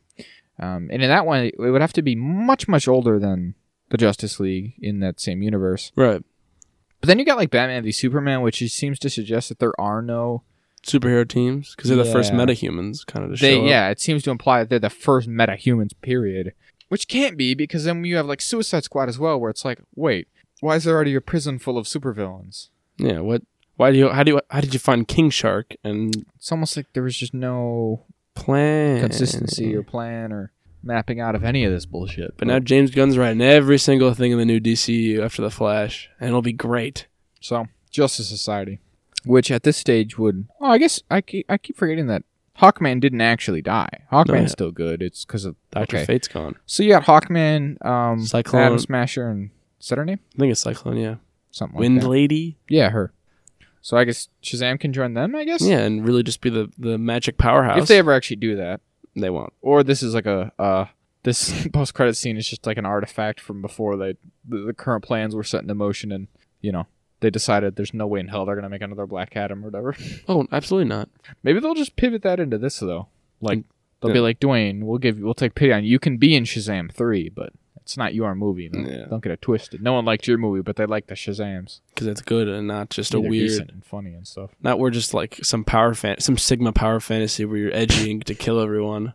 Which should have been what it was the whole time, because Black Adam's just Shazam's villain. He doesn't have to be all this. We don't need to make movies about villains. Yeah, I don't need 3 Venoms. I don't need Morbius. We don't actually need to do that. Stop making movies about the villains. Shazam. Villains can be villains, fellas. They don't have to be whatever the fuck Venom's doing without any Spider-Man connection. Ugh, Venom. What else in this movie? How did Black Adam get those powers, man? What's it about? It's the same guy. I mean, it's Shazam, right? Yeah, the Wizards gave it to him. They didn't take it away for some reason, even though they can. Does he have a different set of powers from different gods? No, they're the same. Right, but then how does he have them? Because if Billy and them are the champions, why? You're asking a lot of questions, Zach, and That's what I mean. I really think you got to stop. They're gonna come and get you. Frankly, they're gonna come and kill you. Here it is. Deus Ex Machina. The Wikipedia definition is, in English, it's God out of the machine is a plot device whereby a seemingly unsolvable problem in a story is suddenly and or abruptly resolved by an unexpected and unlikely occurrence. Its function is generally to resolve an otherwise irresolvable plot situation, to surprise the audience, to bring the tale to a happy ending, and or act as a comedic device. So yeah, that's on the money, especially when you add in the detail that she literally is just a god who does it. You can't. Man, that's funny. God bless him. And, and they say cinema's dead. That's right. This brings it back. One of the oldest traditions in all of... Oh, yeah. Stage performance, acting I don't know. Yeah, have everything take place in one room and everything happen off screen. No, he does have different ones. Does he? Oh, he does. He has different gods. That's right. It still spells Shazam, though. Shu. He has the stamina of Shu, the strength of Hershef, the power of Amon, the wisdom of Zahudi, the speed of Anpu, and the courage of Menthu. I think I knew the first one. It seemed to all be Egyptian, which obviously would make sense for Black Adam. Right. Then why does Billy have some Greek, some Roman, and then randomly Solomon, a classically Jewish figure? It's crazy. Not a deity, just the son of David. I don't think he's even a prophet, if I remember. I mean, Judaism listeners, correct me if you'd like. I won't respond. Christians believe in him too. Well, whatever. They've had their day. He's still the fucking ancestor to Christ. That's true. And all, or however that works. Solomon was Jewish, as they say. Oh, of course. Well, I'm doing a plan. Jesus was Jewish. Was he David's son? Yeah, he's David, and then he was Rehoboam's father? Yes, I believe. Incredible What stuff. a great name, Rehoboam. Mm-hmm. I only know how to say it because of Westworld. Oh yeah, they do name the weird AI Because monster. because the first one was David and then Solomon. What was Solomon Rehoboam? And then Solomon's all right though. He's a good guy. he's gonna split that baby in half. He's wise. He's wise. And he was like, "You didn't want that baby to get cut in half horribly. You're the real mother." Which is just, I mean, I know you're not supposed to make fun of it that much. It's not supposed to be that deep, but it's still fun to make fun of how silly that is. Crazy story. It's a great story, and it's true, all true. It all happened. But no, yeah, it's I the answer, Jack. I think I got it for you, buddy. Oh, you do? Is that well, they wanted to spell Shazam. Now you could ask yourself, as I often do, like, could they really have not found a single other god that starts with S? I reckon they could have. If they'd looked a little harder, other than just landing on Solomon. It's crazy. It's so crazy. It doesn't make any sense. Because in case you forgot, it's Solomon, Hercules, Atlas, Zeus, Achilles, and what's the last? Mercury. Not even all gods. Achilles is a hero. No, no. It's like you said. So Hercules, especially assuming they spell it like that, that's the Roman pronunciation or spelling. Atlas is Greek. Zeus is Greek, obviously. Mercury Achilles is Greek. That's also just another hero, demigod guy. And but then Mercury is Roman. It's the Roman version of Hermes. Yeah. So crazy. Also, a lot of these are kind of redundant. Yeah. Achilles is strong. Was Zeus not strong? What's the power of Zeus? It's just lightning. He can do the lightning. Yeah, the lightning. Power of Zeus. But then okay, so like Hercules' strength, I get super strength, right? Like if we're talking about the end of the first movie. Yeah. So like Zeus has power, so lightning. But then like Achilles has courage. What does that look like? Yeah, what makes them fly? Mercury is speed. Like I remember at the end of the first one, right? Darla was all zipping around, so I guess she had the speed of Mercury. Which one makes you fly? You think there? Zeus, like air currents. I wish I knew. And then I guess Mary has the wisdom of Solomon because she reads organic chemistry books all the smart. time. Yeah, she reads books. Great. Achilles wasn't courageous. He was immortal. Like he was unkillable. That's not the same. Yeah, it's really easy to be courageous when you can't die. What's only your heel. God, that wizard's a dumb son of a bitch. I wonder how his family's dead. Clearly, what happened is like he's like, these are the ones we got. You know, I zapped Hercules last week. I got Atlas this morning. I got the rest of these guys all stored up in this stack. They didn't make a big. I feel like they didn't mention specifically enough that he had Atlas's power specifically. Yeah, they forgot that detail. That like, yeah, he's got the power of Atlas himself. So they took it from him. I guess they got it. But how'd they get Achilles? Did they just kill him when he was just around? When they got him right before he died? And they were like, we got him already. We've had him for a while. That's the thing, right? It's like, are the myths real or are they not? Whatever means they're kind of real. Because according to the myths, Achilles and Hercules were very much mortal. Oh, very much. So why were they still around so that you could get their powers in your staff? Well, Hercules becomes a god when he burns away all his human parts. Yeah, he does. Yeah. So I guess he could do that one, but Achilles still doesn't do that to him. He's like a real mortal. Mm-hmm, mm-hmm. Homer was very clear about that. Was he? I don't know. Maybe I didn't meet him. I don't know the guy. When did Homer write about Achilles? In the Iliad. Yeah, but he doesn't die in the Iliad. No. The Iliad ends before he dies. Huh. It ends with him like dragging Hector's body around the city. Oh, right, because he died. I forgot. Who died? Hector. Well, yeah, he kills. Yeah. Poor Hector. Yeah. Which one was his friend? Which one was Achilles? Which one's the one that maybe something with a P? That's what I was thinking. Pygmalion or something? Because that's the one he might have been gay with, and they wrote that other book about it that everybody loved. Hector kills that guy, and that's why right. Of course, I knew that. Yeah. And Brad Pitt plays Achilles in Troy. In Troy, I don't know who plays. Do you know what's waiting on that beach? Immortality. Take it. It's yours. Wow, you could be Brad Pitt. It's good stuff. It's good stuff. I've not seen Troy. It's an alright movie. It's is what it is. You know. God bless it for that. I'm right the Odyssey myself. I've actually read the Odyssey. You know who plays Odysseus in Troy? George Clooney. Sean Bean. Oh, that's pretty good. At the end, they do a funeral for Achilles, and they're like, "This guy was pretty sick." Oh, he was so sick. He couldn't die. He was so brave. And the Ninja Monster was like, "All right, fellas, hold on, come here. I gotta take his courage before it leaks out." In the movie, he's not actually immortal. No. Well, then what's the fuck is the point? I don't know. That's the whole point of Achilles. Kind of, yeah. What the fuck were you? At the end, he dies because Paris does kill him with arrows, but he just shoots him like a few times in the chest. Oh, well. What was even the point of doing all this? Don't make Troy then, dickhead. He doesn't just shoot in the heel. He just gets shot like in the back or whatever, and he's dead. He's a dead person. I guess you're not gonna make him invincible in the one spot. I guess you can't do it halfway. You gotta do it all. Yeah. But how hard is to do it all? Well, I guess it would take away any of the. I don't know. I really don't know. I don't know why. I don't know why they decided why would they do any of that? To adapt that without making sure that Achilles was also mortal, very mortal, invulnerable. But all right. So we got Akatek out of Shazam, I guess. Anything else to say? Sure. I don't know if you had anything else to say. I think it's really, really stupid that Wonder Woman brings him back to life. I don't know. You mentioned the mid credits. You want to talk about the end credits? Oh, yeah. The end credits scene was kind of nothing. It was crazy. It was Thaddeus, the villain from the last movie, in his prison cell with all like the 7 deadly sins symbol scrawled all over his walls, and a robot bug appears. Yeah, like a worm with like a voice box thing. And was like, I've done it. I'm back. And he's like, well, you told me about this plan 2 years ago. Where have you been? He's like, it takes me on to get places. I don't have wings. I have to crawl everywhere. He's like, actually, I forgot something. I'll tell you about it when I get back. And he's like, no, come back. So that's never going to get talked about again. I'd bet you dollars to donuts. No, surely it will. And Shazam 3. Surely. Why would you say it wouldn't get? Well, I don't know. It seems like because of the new plan thing. Do you mean Shazam 3 is never going to happen yes. as a movie? I don't know, man. I still am not sure. I get conflicted. I get confused about this. I could see it either way, honestly. Mm-hmm. You know what I mean? Yeah. Like, on one hand, it's like... the first part is called Gods and Monsters. Shazam's got the gods monsters. and the monsters. But it feels like the more we get about it, it seems like it's going to be more of a soft reboot. Mm-hmm. Not like a hard reset of all this stuff. So, I don't know. I mean, again, his wife was in this.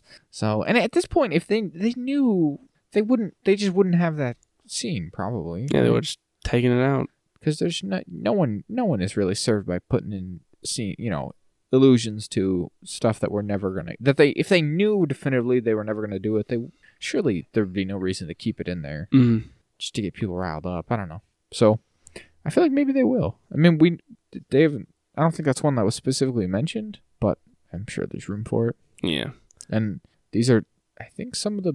Well, I guess I don't really know what this one's doing particularly. Let's see. We're still early days. It's only been out for a couple days, but we'll see. Yeah, I just didn't know who the worm guy was. No, I have no clue. Did we bother to look at it? No, not even a little bit. I didn't look at it. Perfect. And we'll never know. It's got a 91% from Google users, 6.7 on IMDb, 46 on Metacritic, 54 on Rotten Tomatoes. So it's another one where it's like your average Joe seems to enjoy it just fine. It's the critics. Those damn critics. It's godforsaken monsters. Ooh, apparently had a $30 million opening, which isn't actually too great. Super stellar. Yeah. Especially for a movie like this. They keep getting more expensive. Huh. So maybe it won't actually do that well. Oh, no. That's unfortunate. Not well, they tried. They gave it their all. Yeah, I don't know. Only took forever for it to come out. So maybe it won't actually do very well at all. Critically or financially, and they'll just kind of be phase out, done with this. I hope not. I enjoy these just fine. Yeah, I certainly do as well. But what are you gonna do? Nothing I can do about it. Nothing. Well, you got anything else? No, I think on that I am. You are satisfied? Perfect. Yeah. So we'll act out of this into episode 3 of The Mandalorian. What is it? The Convert. Convert. Thank you. Chapter 19. Chapter 19. So this picks up almost immediately where we leave off last episode after Bo-Katan rescues Din from him almost drowning because he's an idiot and wore armor in the water. She pulls him out and she's kind of staring at the water like, holy shit, I just saw a giant fucking mythosaur. Jesus Christ. And Din wakes up and he's like, let's go, baby. I'm redeemed. I've done it. I did my religion thing. And he gets a little vial of magic juice water. He's like, let's head back, Bo-Katan. She's like, do you see anything in the water down there? He's like, nope, not even a little bit. Don't even think about it. Let's head home. And they're flying back, and they get tailed by these fighters, these TIE interceptors. That's right. TIE interceptors. They do a little bit of the flying around we saw in the trailer, where they're flying through the cliffs and stuff. She drops Din off, like when he uses his jetpack to get to his N1 and help her out. While they're fighting, while they're distracted, they bomb her house. She's real upset about that. And then, understandably, you would be. I wouldn't bomb my house. Despite my Irish heritage. And then a bunch of other TIE fighters show up, and so they escape to, at least at this point in the episode, unknown coordinates that he sends to her. And then we cut away to Coruscant, and we get a whole Coruscant episode. So, all we see from this is that there's clearly some kind of significant Imperial force. Cause there's like, I don't know, what is it, like 7 or 8 or 6 or so TIE interceptors that the two of them take out. But then, her castle is bombed by some TIE bombers, and then bunch of TIE interceptors show up. And as Bo-Katan says, like, no simple like Imperial warlord would have this much at their disposal. So this could be the sign of something bigger on the horizon here. So that's all kind of interesting, I would say. Oh, yeah, absolutely. Quite interesting, really. So great set of future plot points. This episode, we'll get into all the stuff it does, but it really, as the second episode of the season did, it just hits the ground running again. Which I can appreciate. Yeah, it gets us moving. Gets us real moving. So, yeah, I don't know. Curious to see where that goes. Like, what the Empire's up to. Oh, yeah. Whatever faction it is that did. I mean, it's clearly some kind of Imperial something or another, but yeah, he's good. So, yeah, then we cut away to Coruscant, where we will remain for the majority of the rest of the episode until we cut back. And we're following basically Dr. Pershing, right? Well, we're following the other girl, but for most of this, we follow Dr. Pershing, who's the doctor from the last 2 seasons of Mandalorian, the one who was working with the child and stuff. Who overall, he never seemed like a real bad dude. No. He was kind of like forced, just following orders, kind of thing. Yeah, and he was doing his best to like keep Grogu safe and be cool about it and all. So, he's got that going for him. So he's on Coruscant as part of some kind of amnesty program here, where he gets to, not go to prison or be executed or anything for war crimes or whatever. But, he kind of lives under a certain specific set of circumstances here, which are kind of interesting to see play out, right? And especially we see him for a number of characters, including the officer chick who was in Ant-Man. Yes. From season 2. She's also here. So the thing seems to be that like you have to kind of do these like jobs that are like not super great, and you're subject to pretty close tight watch, scrutiny, and watch, and like they're he's doing these like sort of evaluations with some kind of psychologist droid, and all this different stuff to make sure you're on the up and up, keep it on the straight and narrow, right? And sort of, I think this episode paints a pretty interesting picture of the New Republic at this point. Some of the different stuff they're up to and whatnot. Oh, for sure. I really like this. I like to get and see this kind of side of it. He's giving a big speech talking about how like, oh, I'm real, gee golly gee fellas, I'm real sorry I did all this Nazi stuff. And then after we meet some truly despicable person, as we point out, 'cause we watched together, where he's like, oh yes, I was almost drafted. Did you know it was dreadful? And in the Empire, she's like, well, that was the Empire. He's like, I can never keep track. Empire, Resistance. I just kind of sign my checks and eat my big cheese or whatever. Yeah, like just this whole flock of like empty, vapid, Coruscanti like elite who just up around like, oh yes, oh indubitably. You're an inspiration. But they don't actually mean anything or know anything. Again, there's no substance to them, and they're just like, oh yes, don't you like being here? And ho ho ho ho. And you're just like, you people are the worst. And again, that guy in particular but I think, he's just saying it out loud, but they're all thinking that probably applies to pretty much all of them. The whole just like, oh yes, I never did anything before. Like I didn't really care, and I don't care now. And I was rich, so why would I bother about the Empire? And it's like, yeah, that's the problem, isn't it? Yeah, that's how this stuff happens, I guess. You're the worst. He probably made guns or something, Oh, 100%. He probably owns quad drive yards. He's building all the Star Destroyers. Of course, he was just like sitting here eating fucking space caviar and shit. Or whatever. Oh yeah, the shit that Mon Mothma hated in Andor. Exactly, all those terrible people. Exactly, those people. So, like I said, we see that they kind of live a kind of interesting like life. It's a little bit almost, again, it doesn't paint an incredibly sort of stellar picture, I think, of the New Republic. Maybe no, if only for like sort of the organization at points in this movie or this episode seems just like, are they really all together, or like what what are they doing? How good of a handle do they have on some of this stuff? Yeah, but also like, I don't know, I would hesitate to call it. It's not exactly cruel, I suppose, but I don't know. It borders on like it's not great the way they're treating these people. Right? No, because they have like designations, like they have like a letter and a number to organize them, and they refer to each other as that number when they meet, and are referred to as such in exclusively by like the anyone they interact with at their job. I think it's kind of weird. Feels like I feel like the clones. Yeah, and again, they're given these jobs where like it doesn't seem like they have any choice in it. They're just kind of given these menial tasks to complete, and they have to live in like this housing situation, like a basically a big apartment complex that's dedicated to that exact thing and stuff. I don't know. There's a bunch of weird little details like that where it's like, this is weird, and it's kind of like, if these people are actually bad guys that don't deserve to get off with like nothing, then like maybe actually do something with them, right? Make use of those war tribunals you've been doing this whole time. And if they're not, if you actually believe like, oh, these people weren't that bad, or for whatever X, Y, or Z reason, that they had to be part of the Empire, but we don't believe they're actual sycophants, then like you probably don't need to keep them here at all. Yeah, you probably just send them away, or just let them get up to whatever they want. Yeah.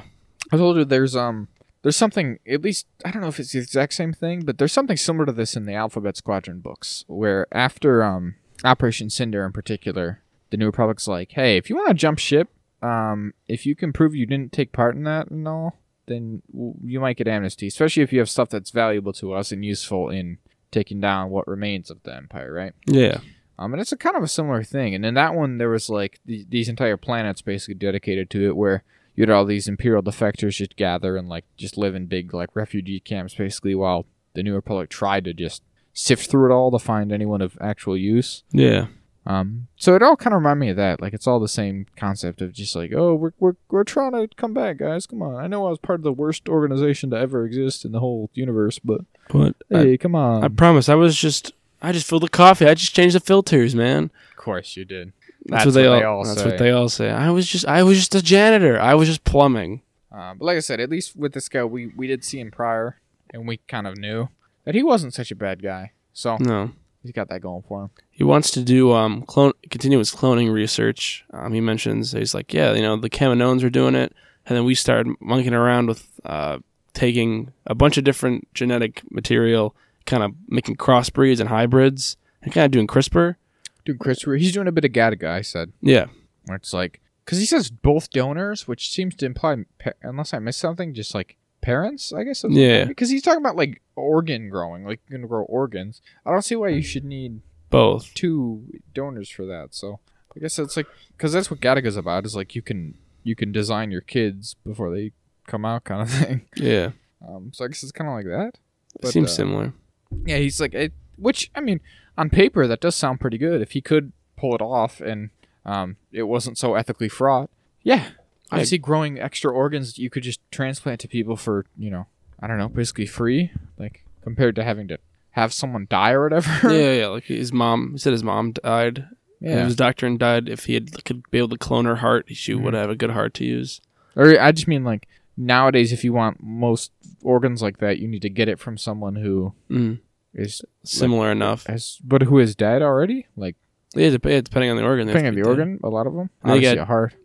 You take the immune suppressing drugs after, because your body will destroy. So, yeah, I guess if it was just your liver, that'd be cool. He's onto something there, right? Mm-hmm. So the other, what are they? Amnesty officers. Yeah. The other amnesty officer chick there who was with Gideon. They kind of get to chat and then strike up a relationship. They go to a space carnival thing, which is kind of fun. Oh, we appreciated that. On some level, if only for the amount of sheer goofy Star Wars bullshit that was crammed into this, right? Oh, they really every corner, which I appreciate. They have like glowing, like popsicle things. Mm-hmm. There's a little bit of the mountain. That was really interesting, right? Yeah, I think that's a fun little concept just to sneak in here, right? They have the tallest mountain of Coruscant, kind of sticking through a hole, and it's the only part of the natural planet you can see. Yeah, which is really fascinating and kind of distressing. Oh yeah. Especially because, like, and it makes sense when you notice it because it is a little bit lower than a lot of the other buildings that you can see behind them. But even then, they're like, this was the highest natural point that existed on this planet. We've easily surpassed it. Oh yeah, by dozens and dozens. We've crammed everybody in. There's 1 trillion people on the planet, maybe. Based on what they ought to be more permanent residents. If you do the math, apparently, if you wanted to have a population density closer to like Beijing, say, which I think is one of the densest cities on the planet, it should be much, much higher. And, if anything, Coruscant should have a higher population density because of how tall the buildings are. Yeah. The entire planet is just covered in skyscrapers. There's no, place to get food. Yeah. It doesn't work like that. There's no, any of that. So it could be a good deal even denser than any Earth city, but who's counting? Yeah. It's just Star Wars. Don't think about it. So yeah, she is trying to hey, do your research. Want to keep doing it if you really think it's good, and kind of seemingly baiting him. Because he's like, no, I don't really want to make any waves because they've been real nice to me, and they haven't put me in prison or executed me. So I think I'm gonna keep doing this. And she kind of puts the thoughts in his head, and eventually she convinces him to go to the decommissioned Star Destroyer and pick up some lab equipment to do his research off, like, in the barracks and kind of continue on his own for the good of it. Turns out they get, like, found out, they get caught, and it's a trap. Bit of a double cross. Bit double cross. And she is kind of there, I guess, like a mole for them to kind of weed out the ones that still have it in them. Or I think it's likely that she did it on purpose. Supplied that. Yeah. Voluntarily. That at whatever point of this, she was just like, guys, I need your help. This dude's going crazy. He's going to be an Imperial again. He wants to clone shit or whatever, blah, blah, blah. Mm-hmm. And all that. So then when they rolled up and she was there, she was like, yeah, no, this is all part of the plan. But, yeah, they get him and they're like, oh, clearly you're still an Imperial. Once an Imperial, always an Imperial. We know how to solve this. Yeah. We'll fucking mind wipe you. And So they bust out a thing similar to, they say, well, pretty much, I guess it's the same device as a mind flare. It's just how it's used. Yeah. Which is a thing we have heard about a couple times. We hear about it in this episode. We hear about it in season 1. But this is the first time we've ever seen a mind flare, I believe. I could be wrong, but especially in live action for sure. Mm-hmm. But certainly. It's a very creepy scene. It's terrible. I hate stuff like this. I really do. Yeah, I never like the scene in like a horror movie where the doctor's like, time for your medicine, and they're strapped down and they're trying to fight it. They're begging. And they're all like, no, it's fine, really. Or it's a low voltage and it'll be great. The end of Sucker Punch, they similar. They lobotomize the main character. It feels similar to that to me. I hate it. I don't like any of that stuff ever. Yeah. I don't like the idea of like killing your mind. It's a terrifying thought. Yeah, yeah. But anyways, they got him and they're like, well, if we use really small dosages, we found that it can actually resolve some kind of anxiety and traumatic memories and trauma stuff. And he said, we'll do that. And he's like, I don't like this. And he's right not to, because the other, chick there is like, got it out for him clearly, turns out, and effectively like weasels her way in there alone and turns it all the way up and just fries his brain, presumably. Oh yeah, and so he gets rid of all his memories of it at all, which has, we assume, got to be her motive, right? Oh yeah, behind all this was ultimately she didn't actually care about the New Republic or whatever it seems, because she is being duplicitous and lying and not being truthful with them about it all. Mm-hmm. So it seems as if what she's going for here is, just wipe his memory so that, for certain, that he can't finish whatever it is he wants to start. He was working on with the cloning and whoever or whatever he was trying to clone, which is interesting because it's like, why is that the case, right? Why would they want to prevent him from doing that? Yeah, so. And he mentions how he could use all his technology to like the guy who's giving him all these like this data to archive. And he's like, why can't we just use it? Like, what's wrong with using something that the Empire used? If we use it, if we just don't use it for evil like they did. Knowledge is knowledge. We shouldn't, discriminate like this. And basically his supervisor's just like, hey, buddy, why don't you shut the hell up about that and don't think about it and just do as I tell you, huh? And he's like, all right, man, I'm sorry. And it's like you said earlier, like it's very clear at the speed at which his supervisor like breaks down is like, you need to stop asking me about this. Just do as I tell you. Wipe the discs and get on with your life. Like the New Republic's like, they're kind of flying by the seat of their pants in a lot of ways. Yeah, I think, and there's a lot of different little stuff scattered throughout all kind of media, different novels and even the sequel trilogy itself to all explain why it is the New Republic was kind of a failed state by the time the First Order rolled up, and why they put up such a measly, essentially non-existent resistance to the New Republic, or to the First Order, that is. And it's because of shit like this. It's not necessarily because they were bad guys or even like excessively corrupt and stuff. It's, in a lot of cases, they really just, overcorrect. They overcorrected in certain areas. And they also had the thing of like, they went from overnight being a resistance group, right? Being the rebellion, going from being an armed rebellion to trying to actually manage the whole galaxy. Actually manage a state. Those are different things. Those are very different things. So, I think it's understandable that they had some hiccups here. And overall, the New Republic isn't a bad government. Not like, of course, not in the same way that the Empire was, right? It's not run by bad people, but they just made some missteps along the way. Like, Mon Mothma was in charge of a lot of this, and you could lay some of the blame at her feet, but, she's not bad at what she does either, obviously, so it's all that kind of stuff. But I guess the thing is, we assume that this, the officer there, what's her name, Nia? What did she say her name is? I think it's Nia. Let's see if I can bring it up here. But She we're under the assumption that she's working for some kind of Imperial faction out there still, right? Yeah. I mean, I suppose it could be something else entirely, but my guess after seeing this episode is that she's working for some kind of Imperial group or another, potentially the same one that, is chasing Bo-Katan. Din and Bo-Katan encountered this week, which would logically follow that, being that she worked for Gideon and she's still, it's probably a Thrawn thing. Probably a Thrawn thing. That the big boy's coming back. Maybe connected to, or maybe Thrawn poached her kind of thing after the events of season 2. And this was an intentional thing where she kind of snuck on in, right? Yeah. And she knew who to get and how to get him. This was all part of the plan. Was that he'll be here and then you can do this. Elias. What's her name? So there's her name. So that's the assumption I'm going off of. Again, who and why they would specifically want his memory to be gone so that he couldn't follow up on this stuff wouldn't exactly be clear, because you'd think, I don't know, if Moff Gideon wanted it, whatever other Imperials are out there would also find it worthwhile, but suppose not. Yeah, that's what I was probably thinking that too, that she's some remnant of Gideon, or like you said, picked up by Thrawn. I assume it'll probably be someone like Thrawn. I'm just not going to do Gideon twice in a row because he's been taken or he's been kidnapped. No, I mean, do we think he's going to be in this season? Because I guess I would have to lean. They do keep mentioning that he's gone. So in this episode, that someone specifically mentioned that there's a rumor at least that he escaped on his way to the War Tribunal. They didn't get him there, and someone else goes oh no, it's just a rumor and someone else was oh, they hooked him up with a mind flare there. They got his ass.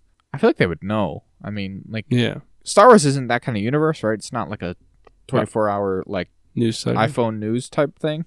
But news gets around. You would think it gets around, and if famous war criminal Moff Gideon just didn't show up to his they were he's on his way and they lost him. I don't know. I feel like that'd be common knowledge, but that at least leak out. You would think, but maybe that is the case. I mean, again, there's lots of different. We talked about this with the first episode, right? I think it's just the timeline is not super clear. Yeah, especially with the way that certain creators behind this talk about it, and there evidently is a discrepancy between how the show seems to present itself and what we're meant to understand. So maybe it's been a while, maybe it's not been that long. I don't know. Who knows? It could be both.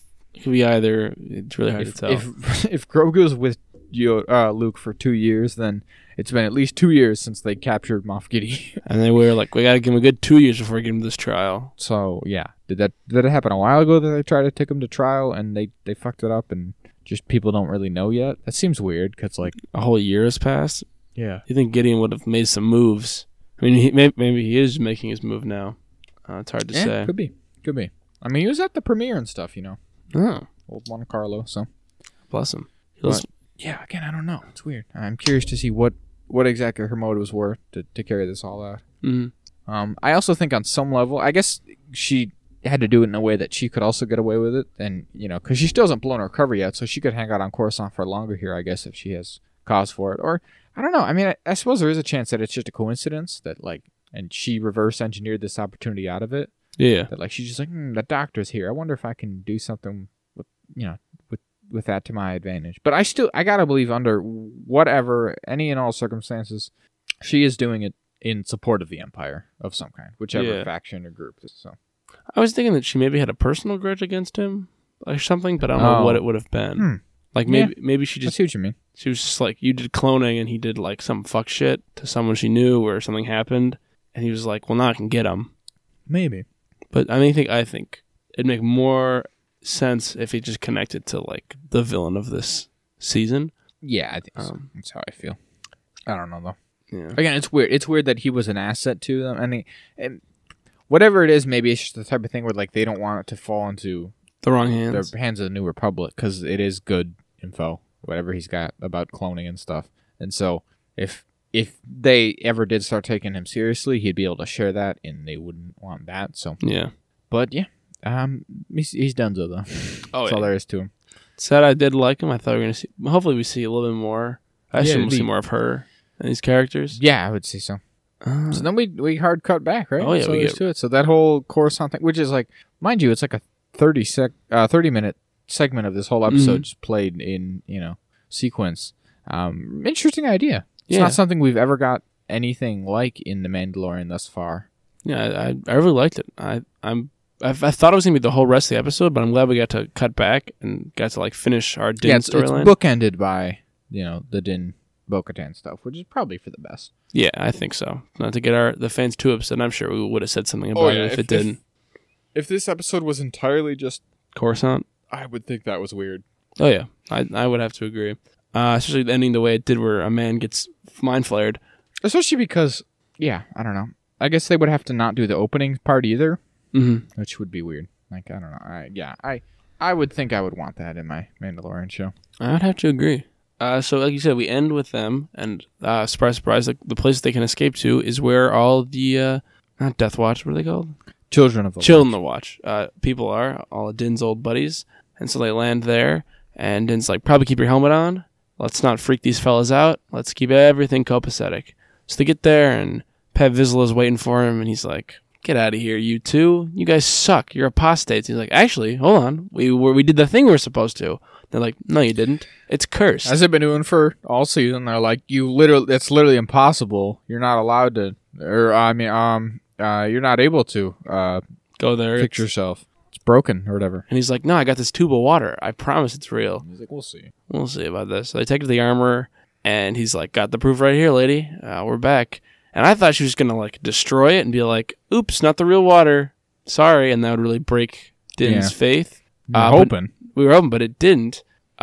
She just dumps it into a big drum of water she had, and it makes does whatever reaction. She goes, nope, that's legit. Legit? They both did it. This is high quality shit. Oh my God, it's that grade A shit. It's great. We're going to drink it all. It's like, Din, goddamn it, you're back. This is the way and all that. It's like, Bo-Katan, you're with us too. And she's like, if you took a bath in there, you didn't take your helmet off, then you're actually gay, okay, my mom books as well. You're one of us. And obviously we can't read her face because she's wearing her helmet. But I can't imagine she's super thrilled about joining this cult she doesn't like. Like, maybe destroyed it. And maybe she is, though. At least a little bit. Yeah, that's what I was thinking, too. Maybe she's like, they culted her. They got her. Well, yeah. As cults often do, is like kind of prey upon people when they're most vulnerable. Bo-Katan's kind of coming off a loss in general. Yeah. And then her house got blown up. So she's really got to be aimless at the moment. Right? Like prime picking for a cult. Oh, yeah.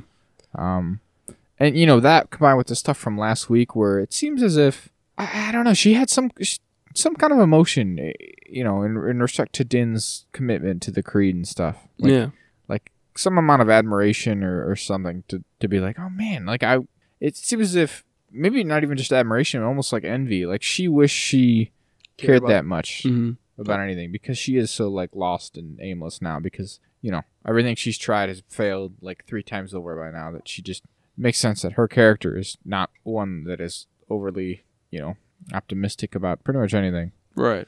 But this could be a new opportunity for her, which is interesting. Yeah, I would have never expected this. Like, it seems so diametrically opposed to almost everything in this.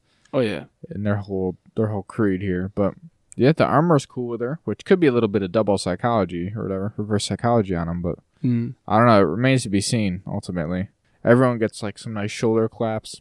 Yeah, they're all like, "Oh, good on you." This is the way. We don't get. They say this is the way a few times. Yeah. What is it? Yeah. Also interesting is that Din kind of but tells Pav before he lets him in that like, no, we got lied to, so we stay away from the planet. Interesting. And then he kind of looks around. You can tell maybe obviously we can't read their faces, but I feel like he shakes him a little bit. He's like, well, how now you're lying to us? You didn't go there. So it seems like he maybe unintentionally is going to break down this religion. That's kind of the sense I got. But I suppose when he said like they've been lying to us or whatever to keep us in exile, or he says we've been lied to. Yeah. And I think he means like all of us as the Mandalorians have been lied to by some other third party, the Empire perhaps. But I don't think he's like, hey Paz, you and me are being lied to right now by that bitch in there. Yeah. Because that's not the way this goes. They all are like, you're cool or whatever. Which again, I just can't. Maybe we are just wrong, Jack. But at this point, I'm really struggling to imagine that the armor really is just like a purely good. Really fair, at least. Yeah, I don't. To her own creed. Because it seems like. I don't see it, Jack. She might be, but I think it's very much the case like, all right, well, now we got Bo-Katan, and we're getting her when we can, and no one else is gonna stop me because she did the thing that she's supposed to. And as long as we keep her here and make her do all we want, we can kind of. I mean, she knows Din is a Darksaber, and clearly she's up on the up. So it's like, well, we got the former leader and the guy who can be leader. We can kind of move our clan up in the world. And if we assume, like we've been doing for a while now, that she is like something of an antagonist here, and that she's aware that it's all kind of bullshit, and that she is this cult leader who's using this as a means to control other people, then like, yeah, this is some good manipulation, right? Mm-hmm. Like, hey, Bo-Katan, why don't you join us? Why don't you seem like you belong, right? Like, you could come. You're one of us, you know. You can leave or not or whatever, but you've done the thing, so you're cool by us. And you know, again, with the state that Bo-Katan is in lately, she's probably just gonna be like, yeah, that's cool. I'm all right with that. Yeah, at least for a little bit. She'll pretty like, oh, I'll be here for a little bit, and then obviously it'll spiral. I'm gonna come hang out with you guys. Mm-hmm. Maybe she has plans too, though. You never know. Yeah, she could be trying to double cross. Maybe Bo-Katan is also like, nah, I'm gonna take this thing out. I'm gonna take it apart from the inside. Mm-hmm. Which, again, I think it should. Like, it doesn't seem super sweet. You know what I was thinking about? What? When you're watching this, is like, if you're one of these people, do your children not get to see your face? Oh, they must not. Yeah, no living thing can see your face. Lover? How do you take a lover in this? Probably just lights off. Personality, I guess. Lights off. Because you're not allowed to take your... Maybe there's rules for your immediate family. Maybe it doesn't apply, but... Yeah. The thing they say is that you can't... No living thing can see your face, so... I don't know, that seems relatively... Get a bunch of droids to talk to? Straightforward. Yeah. But they must have kids on some level, right? I mean, we see at the beginning he's got that kid. Right. But, yeah, and that happens when you're, 13 or however old that kid was, you get your face covered up for the rest of your life. Yeah. Maybe that's why Din is so awkward around people, because he doesn't know how to read facial cues. He doesn't know what faces are. Yeah. No one ever... Yeah. Could be. Wouldn't even surprise me. Oh, yeah. They're just crazy enough. She also... We see probably Bo-Katan will be obsessed with the Mythosaur the rest of the season, because she looks at the big pendant, and she's like, it's in there, man. In the beginning, she was like, you see that guy? And Din's like, see what? Huh? See what? I saw the ground as I raced past it on my way to the bottom. And she's like, And I almost drowned. He had to revive me. It's all right, though. He got better. Came out on top for the most part. Yeah, you think he would have pressurized his helmet so he wouldn't be like, blah. He should have done a lot of stuff in that scene, but, like stopped walking. Just kind of kneeled and dunked his brought his jetpack, any number of things, but who am I to say? Yeah. You're no Mandalorian. That's right. You've shown your face to many living things. That's right. So yeah, I'm very curious to see what, if any, I mean, on the one hand, it kind of seems like Bo-Katan just stumbled her way into this. Like, she just rolled up and they're like, oh yeah, by the way, you too. And she's like, huh? What was this again? But I also wouldn't be surprised if it ends up being an intentional move on her part for whatever reason. Right, because she didn't have to come with him into the cave. Yeah, that's how I feel. And she didn't have to come with him back to the planet. This planet, I don't think. So, she was like, I'll be your witness. But again, if she really didn't care that much, she wouldn't. So maybe she's, this was at least in some part intentional to her. I suppose it could go either way. Like, either to try to figure it out and dismantle it almost from within, or because she genuinely just wanted a place to belong. She's looking for belonging. Which this is not the place for that. No, not at all. Not even a little bit. Again, at least without some changes. Some serious changes. Would not be cool if they both end up together, like living in harmony with the Mandalorians of the Children of the Watch. That does not sound like my idea of. If they start rounding up everybody and being like, yeah, no, Children of the Watch, they're actually the coolest around, and we love them. But yeah, it's about the gist of it. Again, I mean, the middle thing was cool. I do think it was neat. Yeah. I'd be lying if I said it didn't feel a little bit, out of place. Like, oh, this is just a whole weird little thing in the midst of this other thing. Yeah. But again, I'm sure those details will become relevant, and there was, plenty of good lore, world building within this stuff. So I'm cool with it. Yeah, I enjoyed it. I enjoyed it as well. And again, I'm glad we got the bookends. Again, I suppose, like on the other, the flip side of that is that obviously the Din stuff did not move as far forward as one might like, but I think it moved forward a fair bit regardless. Yeah, I think we got enough. It moved forward enough, and we got enough, questions. Like, we know kind of where we might go next, but not like, oh, God, we got to start from scratch, and he has to do whole new quest. But, yeah, hopefully next week we just get all the fallout of this final Din stuff. We don't cut away too often. Yeah, it'd be nice. I really would... Gosh. I don't know if it's a Season 3 type thing or not, but I think I would really like to see him really come completely into, like, fully, definitively into conflict with the armor and the stuff and be like, let's get to the bottom of this. What is going on? Yeah. And in whatever form that takes or wherever, That goes takes after that, I'd be interested to see it. So. Oh, yeah, for sure. So, you got anything else to say? I think it about covers this week. All right, perfect. So we'll attack out of that into The Last of Us finale. Episode 9, Find the Light. Fuck. I really thought I had it, too. I wasn't even doing a bit that time. Away she goes, Jack. Away she goes. So look for the light as kind of a response to episode 1's title, When You're Lost in the Dark. So I think it's Lost in the Darkness, but that's... God damn it. Anyway. So you remember, listeners, we predicted last week this episode was going to be 4 hours long. It would have been a super mega episode. Turns out we were immediately proven wrong right after recording because the next day the episode was released and it was 43 minutes. I didn't remove it because, god damn you, I won't. I won't back down. Because we've got integrity. If we've got nothing else. So we left our incorrect prediction in so that you guys can have this one. Just one. This one over us. Of course, being the first and only thing we've ever gotten wrong. Yeah. And we'll never get something wrong again because we're laser focused. I can't imagine how we would. We're too smart. We're simply too smart for that. But this finale... Smart boys. Couple of smart boys. This finale picks up a good deal of time after the last episode leaves off. Oh, yeah. So, and they've made their way to Salt Lake City. It seems, at least where they are, it's a little bit warmer. It seems to be springtimey. The snow has melted, and they're climbing around, talking to each other. Hanging out on a highway. Yeah, as they do. They got no car. And then, is this in the start? Ellie's a little bit distant from Joel. Yes. Likely for a couple things. Likely. Well, I would say largely, the events of last episode. Almost getting eaten and raped. And, and having to murder that man and hack him apart with that cleaver. All the reasons we talked about last week. She's changed. This experience has changed her. Yeah. And so she's a little bit different. She's a little distant, at least for the time being. And there's also probably the impending nature of the journey coming to an end. It's having a bit of an effect on her psyche.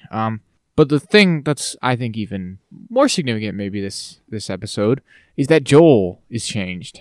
Oh, yes. In a big way. I think. It's it's been a long time coming, but this is the most, the fully complete, right? Arc of it. Of Joel's coming out of his shell, basically. Softening again. And the, complete return to him in his, dad mode, right? He's fully back to just the absolute closest thing to the beginning of, the very beginning of the first episode here that we have seen since then, right? Mm-hmm. It is it's stark. It's fascinating to me. Oh, yeah. He's trying to talk to her and the little quips. Yeah, the whatever contrast between episode 1 Joel and this Joel. They're different human beings practically. Mm-hmm. He's talking and joking and having a good time. He is trying to draw Ellie out stuff out of her now, which is just such a fascinating dichotomy there. Reversal. Yeah. Mm-hmm. Yeah. Used to be she was haha, I got these dumb jokes. You like these and stuff. And now he's all hey, come on. Well, you want to throw the ball around with your old man? Now, what do you listen to? You winning? Are you winning? That's basically what's going on here. That's all right, He tries. Yeah, he's trying his best. He's as all dads do. So I never really know our fathers. No, that's probably very true for Joel. Oh, absolutely. So what do? We traverse through the city a bit. They climb up a little. They want to climb up a skyscraper. The classic move to get a vantage point. And as they do, we finally get it. What we waiting for? The giraffe scene. The giraffes. Let's go. How they survive so long in Salt Lake City? Hey, why don't you shut the fuck up about it, huh? Because it's whimsy. Well, they get winners there. Yeah. Oh, yeah. Genuine winners in Utah. It snows. Yeah. Deep snows. And it wasn't it's been 20 years since, and everyone stopped using cars at the same time. Yeah. So maybe global warming would kind of... I was thinking about this. I was like, how'd they get out to begin with? Yeah. I think the hardest time for the giraffes would be initially, very beginning. Mm-hmm. But the implication here is obviously that after enough time, the city gets so overgrown, they just, I don't know what they get to eat, but the implication here is that they just eat whatever the shit grows on, the sides of buildings. Yeah, because it's all tall enough for them to reach. Which is good enough. Yeah, that's good. But like, it would take a minute for that to all come in, Oh yeah. So it'd have been some hard months for the giraffes, I feel. Bending all the way down, finding water, because it wouldn't actually pool up anywhere. Yeah, I don't know how they managed that. Oh, I guess we forgot the prologue a little bit shit. to this. The very important part. I totally forgot about this part. Yeah, I totally did. The very prologue to this, jump back real quick, is Ellie's birth. Ellie's birth, yeah. So, Ellie's mother, Anna, as portrayed by Ashley Johnson. Who portrays Ellie in the game. Yeah, so very nice little twist here. You called it out last week, and here you were immediately Vindicated. Rewarded there. So, this is basically Ellie's birth, literally. So, what happens here is that Anna's on her own, and she's coming to meet with some people, but they get held up, basically, these other fireflies. Mm-hmm. And so she's on her own, and zombie busts in the house and bites her while she's in the midst of labor, basically. And in the process of stabbing it, she gives birth to it, birth to Ellie.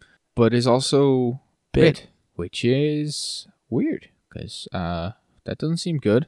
But she gets the cord all cut real quick and all, but I believe the implication here is that explains Ellie's unique sort of nature, is that she was exposed to it like right as she was being born, so like presumably there has been, as morbid as it is, there has to have at some point, right, been a pregnant woman who was attacked and bit, and her and presumably her child, however that would work, would die and become a zombie, infected and shit, probably. That's distressing to think about, but it's probably happened. But this exact scenario, a mother in the midst of giving birth, it's like the bit as the baby is whatever that has to be completely, or at the very quite rare, let's say. Yeah. It's a one unlikely type scenario. So again, it's never directly stated by any characters in this, but I think the implication is that that's why she's the way she is, which is cool. This is a detail that's not present in the game, obviously. Again, we've said this multiple times, right? But like, this is obviously an advantage of the show, is that you can expand out to these different perspectives that we wouldn't have otherwise. Yeah. So, yeah, it's cool. Ashley Johnson does a good job, I think.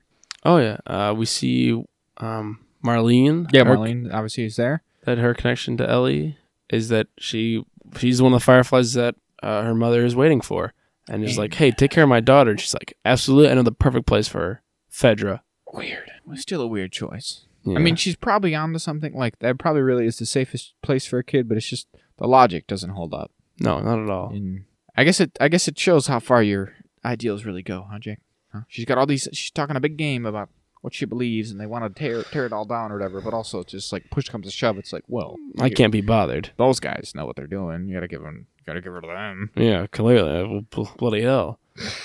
So yeah, and then obviously we back to Salt Lake City, I guess, because we covered this. Yeah. So the giraffes. They do the giraffes. Much to say about the giraffes? Very nice. Like giraffes. Big herd. I don't know where they come from. Where'd they go? Is there any chance that giraffes survive like harsh winters? It just doesn't seem. I don't know. I don't know. They don't. Sometimes I worry that my understanding of animals is a bit too narrow, in the sense that I'm just like, well, if animal lives in warm place, animal must only be able to survive in warm place. Right. That's not strictly the case. No, they can adapt.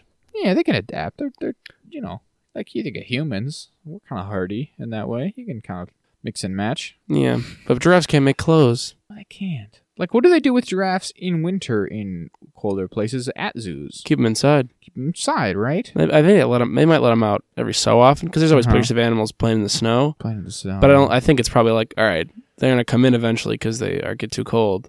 Because I assume their hair will probably grow thicker, because as long as that happens, it might just naturally, maybe a little bit, but not like. They won't like get a nice thick like muskox coat where they're like, well, these animals are built to live in the winter. Just thicker, and like this is as thick as their coat's gonna get, because it gets colder in Africa. Like it drops to like 50s, 40s at night, depending on where they are. So they are built to survive colder temperatures, but not like literal huge snow drifts, negative kind of temperatures. I don't know how that works, but yeah. Well, the other thing is we were talking about, right? Is it zombies, like all that other stuff aside, the reason that humanity is also fucked, should, I think, apply to the giraffes. They're loud and moving around a lot. Yeah, and those zombies are fast. And they got the hive mind in this. They would tear the giraffe. So whether the giraffe can catch the cordyceps or not, again, like they keep saying throughout the show, the immunity is only worth so much because the zombies will still just rip you apart. Yeah, they get Ellie every time. I feel like the zombies would eat the giraffes, but maybe they're like, we'll leave the giraffes alone. They're protected. Hey, come on, guys, they're endangered. Come on, leave them alone. I mean, they're doing their best. We're not here. monsters, all right. So then they have a nice little view of the whole city, and then Joel's like, "Hey, why don't we just go back?" Good old Mormontown, USA. God bless him. Brando's favorite place. I mean, it's where he lives. Where he lives. He loves it so much. That big church. I've seen that big church. It's surrounded by a big wall. Sounds about right. They keep all the non-believers out and the women lovers. I believe they're called Gentiles. Oh, do they call them Gentiles too? God bless them. I don't know. That's what Joseph Graham calls you, or Joshua Graham calls you in Fallout New Vegas. So, hey, and he's about 50% of my exposure to Mormons, right there. That's pretty good. That's good enough, I think. No, maybe he's more like 30. I was gonna say 33 because you also got Under the Banner of Heaven. I'll just add it all up. Yeah, of course. Do it right now. I don't know about percentage wise, but it's just like it's mostly South Park. The South Park episode where they did that thing every time where they were like, by the way, this is what Mormons really believe. That South Park episode, Under the Banner of Heaven, Joshua Graham, and Brandon Sanderson. Yeah, that's most of it. So it's a nice 25 all the way around. Yeah, we can just do that, sure. Yeah, at least a quarter, and that's all right. But yeah. So we have a moment here where Joel's like, "Hey, actually, fuck all this. Am I right? We can just leave. Yeah, we can just hang out somewhere else. That'd be fun. We don't have to do this. This kind of blows. Those fireflies, they sucked. Am I right? Let's just go head back, hang out at Tommy's." And she's like, "Nah. I mean, no." She's like, "Well, we're all the way here. We've come this far." Right? Yeah. And she's gotten a bit of life back in her. Like she very much enjoys the giraffes and is laughing and frolicking and whatnot. Oh, of course. But then, a bit of the solemn nature returns to her, and she's like, "No, like this is what we're for." Like on some level, everyone who's died thus far, right? They all died for that. Everything that's been done to Ellie, everything that she's had to do, that they've all had to do, has all been for this goal, right? This is the plot of the whole thing. Yeah. So she's like, "We got to follow it through." He's like, "All right." And they're just more walking and talking. And again, he's so open. Like it's such a difference, even to, not even just the beginning, but even just a couple episodes ago, right? When he was still not cool with talking about Sarah, right? Yeah. The whole, like, okay, it's not word for word in this scene, or in the show here, but the whole, like, you're treading on mighty thin ice here. Like, that's not present here. He's, like, freely telling her all these different details about Sarah and stuff and his relationship. And, how does it come up? Basically, we get to this thing where he's talking about his, we find this old army camp. Yeah, oh yeah. They find like a rundown like medical facility. Yeah. It's the U.S. Army, so it's before Fedra. Yeah, before Fedra existed, I guess. It's never really, I'm still curious about that. I don't know if there is more lore out there that I'm unaware of, but like how it is that Fedra came to exist. That's what I was, because I assumed it was just the army that like morphs into Fedra. Yeah, I think so. That's essentially right. Mm-hmm. Well, yeah, they're just kind of a bunch of armed fascists. But yeah, I wondered if they explained more, but what's weird because Fedra, it's like the federal something, or like they're named as if they are like an agency as part of a larger government, but they're not, of course. Yeah, they are the government. That's all that's left is Fedra. So real quick, Fedra stands for the Federal Disaster Response Agency. Oh yeah, it just says following the outbreak of cordyceps, the Federal Disaster Response Agency replaced the United States government as the nation's leading authority. They took control of the military and declared martial law, removing the bureaucrats from power. I don't know how that happens, but whatever. Sounds violent. It's a bit hand wavy, but okay. Yeah. So yeah. So Joe talks about how he was in a camp like this, right probably when the outbreak started, probably in Texas, right after Tommy saves him or something. And she tells a story about how he got his bullet scar, because we know that some guy missed. That's all he told us in episode, 4 or 5, 2, 3, something. 3? No, 4. 4. I want to say 4. And then they keep talking about it, and Joe reveals that somebody did miss, but it was him. He tried to kill himself because he was in the camp because he was hurt. Yeah. In the head there, which was the same wound where, he had previously told her someone had shot him and missed him. And so, obviously, this is right after Sarah died, so he was pretty distraught, losing his only daughter in the apocalypse, as you would be. And he talks about how he didn't see any way out, So even though he had his brother, he was like, nope, I gotta go, and he was gonna shoot himself with his rifle, we assume, or some kind of firearm. Just revolver, His revolver? I guess it's true. But then he flinches. He can't do it, and so it ricochets kind of off his head. He kind of pulls it to the side there. Yeah, at the last second. Swings himself. This is a pretty full on. Oh yeah. Scene, huh? This is detail. I do not believe this is in the game. Because I don't think the whole deaf in one ear, scar on the head. I don't think any of that is in the game. I think it's a complete addition for the show here, and this is a really good scene. Oh yeah. It's obviously it's a good bit of acting from everyone. It's important moment for their characters and their relationship and stuff. Again, he's practically an open book at this point. Yeah. And I think this discussion here will become quite relevant in a minute here. This idea that he didn't have anything to live for after Sarah died, right? And he was ready to just end it all. He says he couldn't have been more ready. Which kind of makes sense. Again, I mean, you really almost wonder at times. There's that scene in episode 4 where he's like, you always gotta find something, right? To keep going, like family or whatever. Which for him was Tommy and eventually Tess and stuff. Mm. But I have often wondered, in the immediate aftermath of Sarah dying, what would keep you going? It really does feel like that'd be enough to just put you over the most edge. People. Yeah. And it turns out it was almost for him. He just barely couldn't bring himself to do it, but he was ready on some level. So that's really interesting character beat for Joel here. Oh yeah. And then pretty much immediately after here, they keep on walking and they get attacked by fireflies. They get flash banged by some jackboots, which end up being the fireflies who bring him in. And then Joel wakes up. Which is good, I guess, because that's who they were looking for. But it's just could have done a little bit nicer. You want to talk? Yeah, you want to ask? They're such assholes. Big flashbang first, ask questions later kind of people. That does not seem necessary. Flashbangs are dangerous, Jack. And from behind them, too. Behind.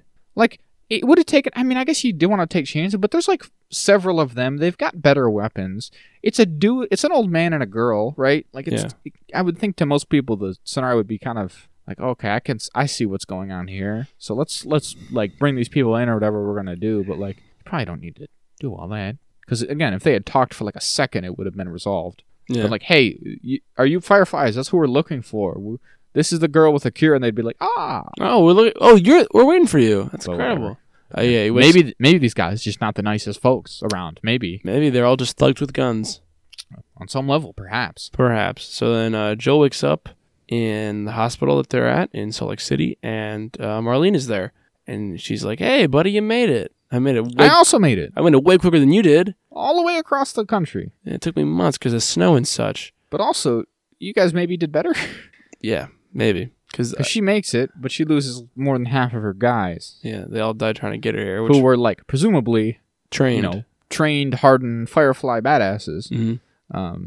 Not just an old man and a girl. Yeah, but it's probably a numbers game thing. Much easier to transport just you and a girl. Perhaps. Than a bunch of people you have to feed. Easier to feel take pity on you if there's a girl with you. Maybe. Although they had some close calls regardless. They did. And also, they barely made it through. Also, they had their brother.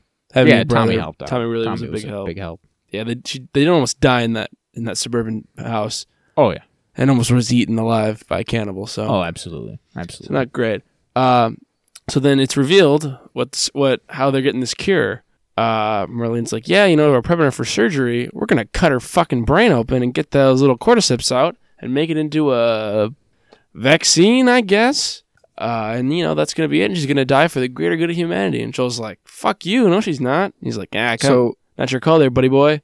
The reveal here is that the specific mechanism of what's going on with Ellie, which, again, I don't think was ever elaborated on too specifically in the game, so this is cool to get, is that, again, because we didn't know the whole bit at birth detail, is that she's had this cordyceps in her since birth. For whatever reason, the way it happened, it didn't become normal cordyceps and just take her brain over and make her infected.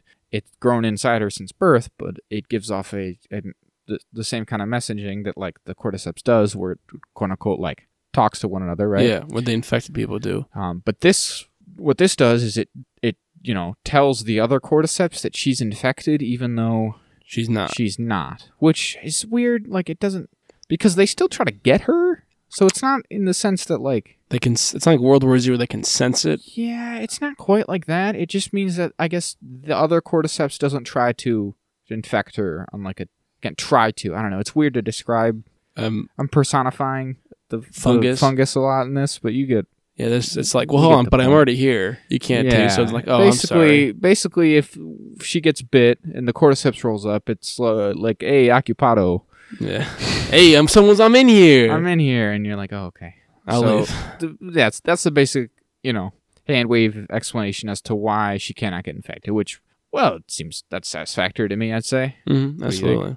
I think that's good as any, right? Good as any for this. So cool. But yeah, they have to cut her brain open to get it because that's where cordyceps grows, and doing so obviously kills her. Yeah. And Joel's none too happy. He's like, "Fuck you, no, you're not. I'll kill you." And she's like, "I thought you'd say that. Good thing we got these two guys to take you out of here very calmly." Listen, sucks, but like this is obviously important. Like saving all of like humankind, perhaps. Like it's a pretty big deal. She's like, "Listen, I don't want to do it either. I'm cool with Ellie." As we saw in the sort of cold open to this episode. She's got a history there. She promised her dying mother, who was her friend, that she would take care of her, and she's still willing to go through with this kind of thing. Yeah. So yeah, they're like, "Get out of here, Joel. Fuck you." They don't even give him anything, which seems shitty to me because he seems to me that he did him a pretty big favor. Yeah. This is only all for a car battery. Quite the job. He was initially supposed to bring her outside of the city. Yeah. Right. That's all he had to do. And now he brought her all the way here, directly here. So. I don't know. It feels like you get a little something for your troubles, but whatever. Well, turns out it doesn't end up being of much relevant either way, does it, Jack? No, not at all. Because two guys, not enough to stop Joel. Not enough to stop Joel. He takes him out very handily, and he gets a real gun. He gets a big boy gun. He gets a couple big boy guns in this, and then he just kills every single person in the building. He just goes on a rampage. Oh yeah. He gets them. So very video gamey. The most video gamey the show becomes. Well, I was gonna say the exact same thing, Jack. I mean, obviously, I guess everyone. It's kind of self-evident. Like this is the most video gamey the show becomes. You're totally right, and it's interesting. I don't know how to feel about it necessarily because we talked about throughout the season that this was an intentional choice that they made to not have it be as video gamey. Right?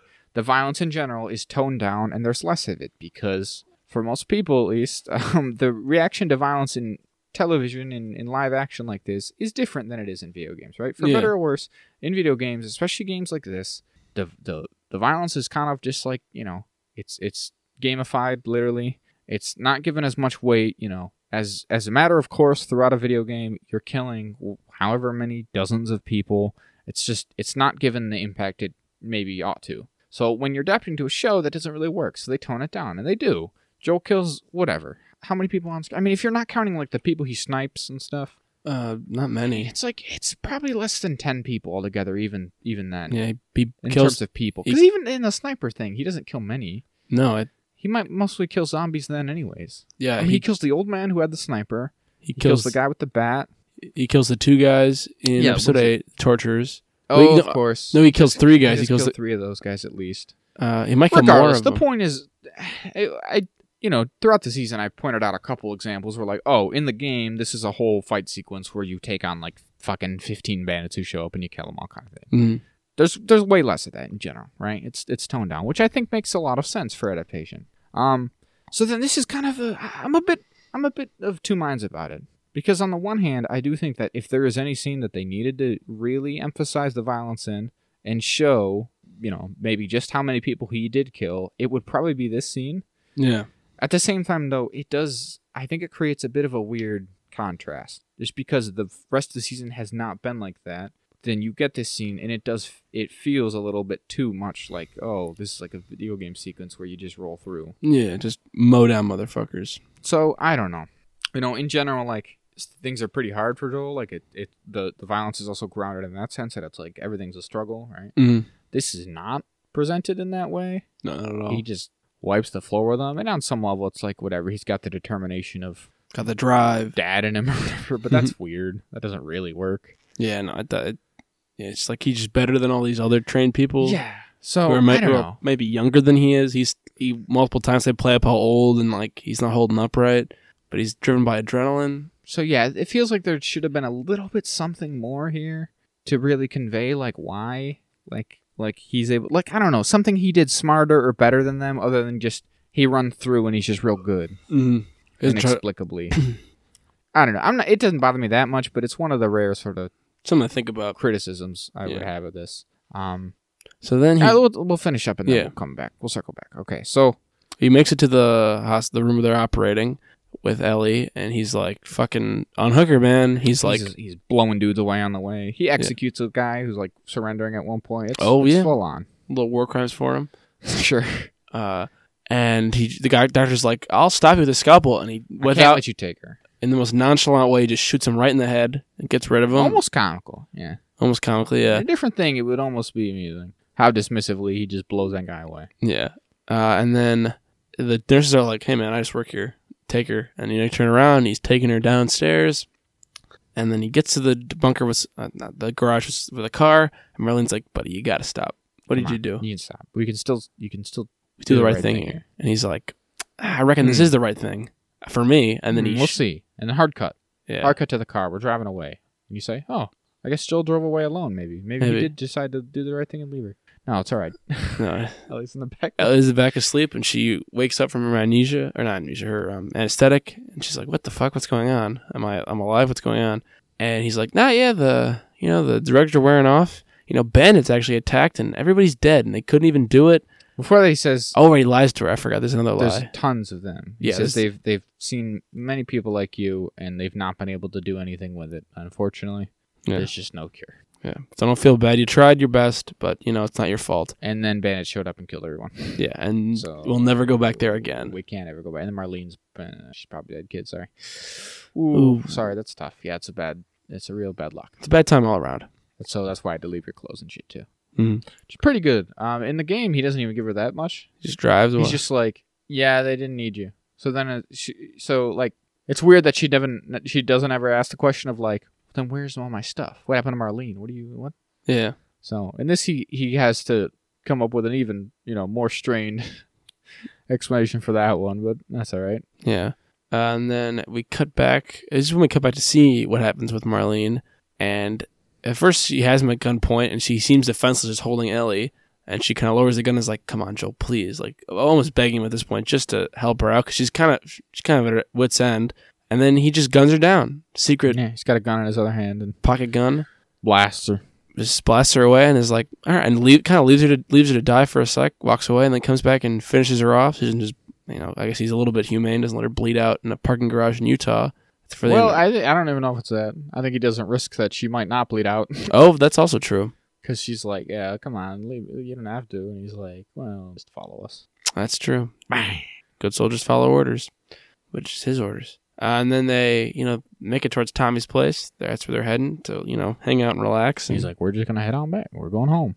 That's what he says. We're going home. Yeah, nice home for them. And then their car breaks down like 5 miles away. They just do a classic hike. Bit of a walk. He talks about how like they'd be her and Sarah would be friends, and it's like, yeah, I think you'd like each other, you'd make her laugh, and I think you weren't the same, but you'd be different. You'd attract each other with your differences, obviously attract and all that. And then right before they get to like the hill, they're overlooking it, and they're right there.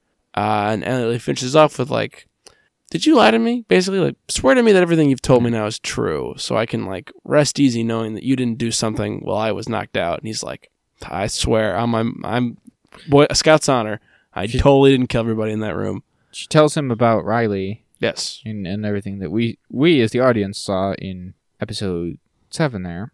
And she's like, she was the first person like I cared about who died. And then Tess and so on and so forth. So they all died. Like for what? Like for me, I guess, to live. So my life needs to mean something, basically. This is kind of at least big like driver, I feel. Mm-hmm. Is that she's like, all these people around me die for me, so my life needs to be important. And obviously, this is a very, sort of tangible, sort of for like the potential to make a cure out of her is a very tangible like goal manifestation of that. Yeah. So she's like, I need to know, like you gotta come clean with me. Is this true or not? Like, and he's just like, yeah, totally. I would never lie. That's it. Yeah, we don't know. And we watched after we watched the finale. Yeah, we did look at how the video game does it. He's much less convincing in the game. Yeah. At least in this show, he's very more like stoic face. No, yeah, he just straight up. Yeah, it's good. Again, this is a great example. Like sometimes I think there's a couple different little, performance differences and deliveries throughout this season where when they do these scenes that are just basically 1-to-1 from the game, where like sometimes I'm like, yeah, I think I like what Troy Baker did there, and sometimes I am like, yeah, I think Pedro nailed it. I think maybe in this one it's a little bit more convincing. I think it's maybe more real for Troy Baker to be like to almost stumble. And we're putting a little bit too much on it, but yeah, he does have one of those things that's like almost imperceptible, like technically, but just when you're a human being, you just recognize that stuff in other human beings in the way they talk and act and stuff. So just like a slight like hitch in his voice or something to be like, yeah, no, totally. Whereas Pedro's completely stone faced, doesn't give away anything. Yeah, he's doesn't take a second to hesitate or seem like he's hesitating. As soon as she starts talking, he takes a beat and goes, "Yep."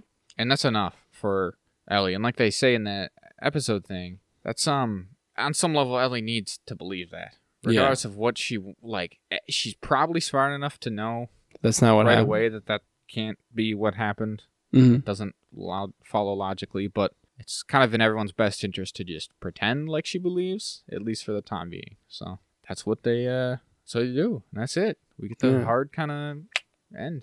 How the end of the episode, end of the season, good ending.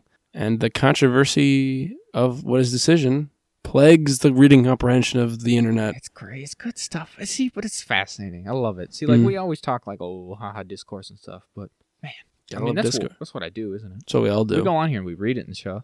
And I think with this one in particular, I think there's enough. I don't think it's completely clear cut as to be like, well, one is, these people are right and these people are wrong. I think there is enough room for varying opinions here, and that's why it is fascinating to read. And I think that's why this particular discourse, I mean, obviously the fact that this show came out is reigniting in particular, but even then, it's a discourse that has flared up, intermittently, repeatedly since the game came out. Yeah. They say this in the after the episode thing, that, this is legitimately something people have argued about for like 10 years now. And it's the whole crux of it. This is the core of the entire plot of this whole game, right? Or in the way, we've talked about this a couple times, right? Like the plot is the cure, and the story is about a man finding a daughter again. But this is essential to the whole plot. And the discourse has been, never ending. Literally. Oh yeah, they keep going and going. So we had our own little discourse about it even after. Not against each other, but just like if it would even work, if the doctor is reliable, how much could this, even if it works again. Yeah, I got a couple points here. Let's run them down. Of course. Run them down real quick here. Okay. So the first and foremost is based off of what we get from Marlene here is like the first question you got to ask is, do you really believe that the cure would work? That they could take something from her brain here and properly make it into a cure? Yeah. No. I don't know. I don't think they can. The way it's described in this actually sounds more. They put it in a way here that actually makes me, I think, understand it a little bit more and seems a little more believable than necessarily in the game, right? Because what it is they're not making a vaccine or a cure or anything like that. They are just growing. The idea would be they just grow this particular kind of strain of cordyceps that Ellie has, and then presumably they grow it and then intentionally expose people, not poison, but infect people with it.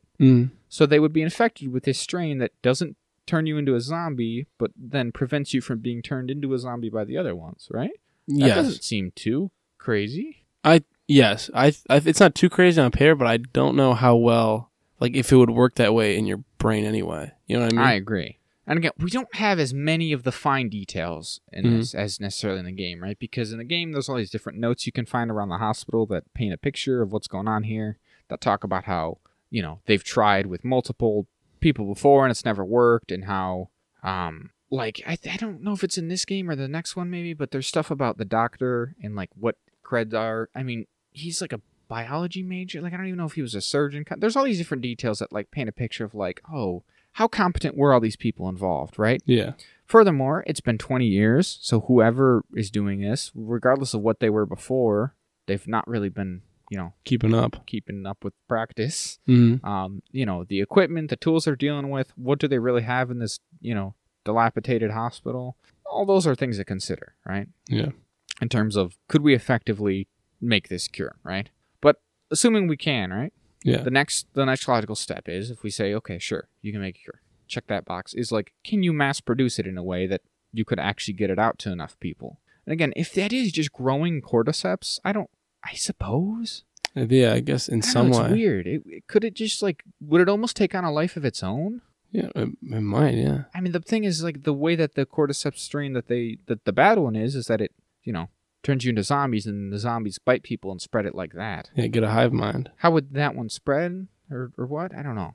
Mm. But it might be getting a little bit too in the weeds of it. So I guess you assume, sure, we can also, if we can make it, we can also mass make it. Yeah. Why not, right? But then another interesting thing, I think, is does it matter? Right. I think that's a really interesting angle to come at it from, is even if they can do it, right, should they do it? Would it have, but would it even fix everything, right? Right. Doesn't rebuild society. It's undeniable that the reason society collapsed is because of the cordyceps, right? Mm-hmm. But I don't know if you can blame it on everything that's happened since. And, unfortunately, I think the picture of humanity that's painted in this show kind of suggests that they're too far gone, maybe. Oh yeah, there's not enough people left. We've talked about before to build a society again. It's it would be so, or if they could, it would be very, very long going. And on some level, maybe it's just anything's better than nothing, right? Yeah, you just gotta try and eventually. Just the survival of the human race. There's something sort of innate in everyone where it's we want to preserve that, right? Mm-hmm. Because what's the alternative is just either the slow rebuild of the human race or the slow death, right? Yeah. This presumably would just keep, I don't know, there doesn't seem enough of anything left otherwise, where, I saw someone describe it as humanity would just continue its death march. Yeah. And they would all die eventually, right? And on just some, I think intrinsic level, and everyone we're probably oh, we want to avoid that, right? Yeah, we just want to keep it going as long as possible. We don't want the human race to die. Yeah, anything's better than nothing. Right. But again, it's just the... and I think the title of the show, we said this a couple of times, right? In jest or otherwise, to be oh, it's The Last of Us. Because it really is, though. That's obviously the point of the show, is that it's the last, the battered and broken dregs remains of humanity, right? And most of it is rough. What is the best we see is Jackson, right? Which is good. They have a good thing going there. They seem like genuine, decent people. They're helping each other. They are the closest to a functioning, decent society. But there are 300 of them. I mean, it's not a lot. That's nothing, right?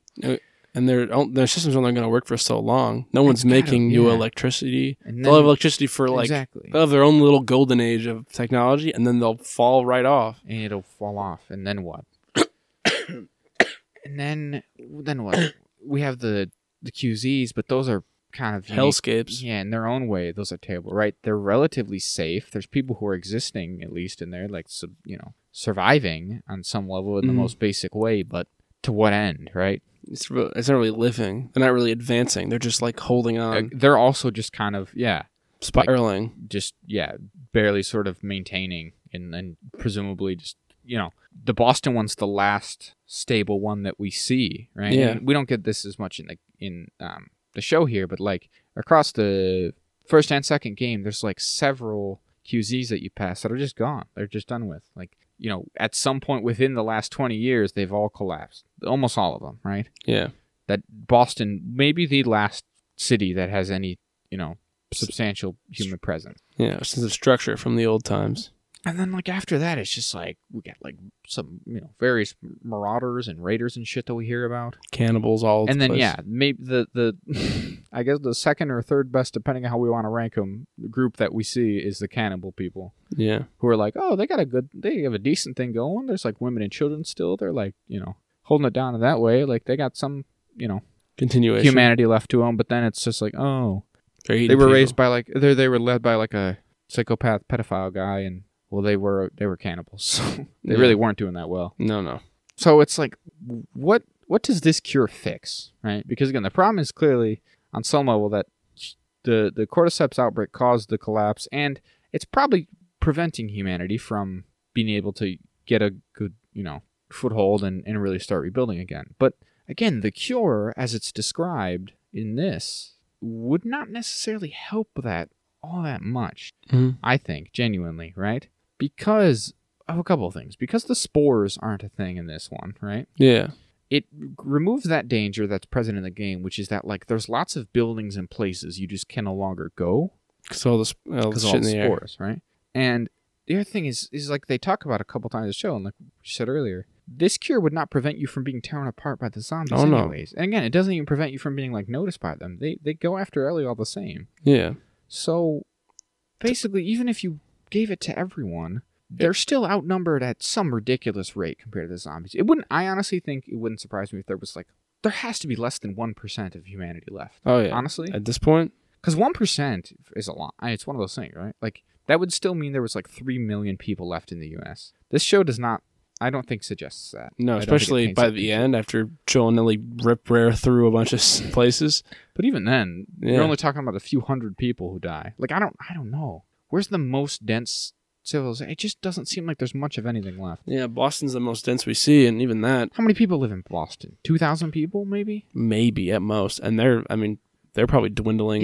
It is rough, you know? So, like, in that, probably most of the people who are dead are also zombies by now. So it's easily a 10 to 1. Probably much, much higher. But let's just generous. It's a 10 to 1 ratio still of the infected. So even if you can't get infected, you're not making any more, that's still a big problem to overcome. Right. It's like literally millions of zombies that you're going to have to kill. So it's like, does it matter? I don't know. No. Yeah, it's a tough choice. And I think what's so fascinating about this is that I think that there's enough scattered throughout the show to, like, make you have that question. Have all these questions, right? Mm-hmm. Like, because there's some people who kind of fall on either side of this sort of the big moral debate at the heart of this all, which is, you know, so was Joel justified, quote unquote, in what he did or not?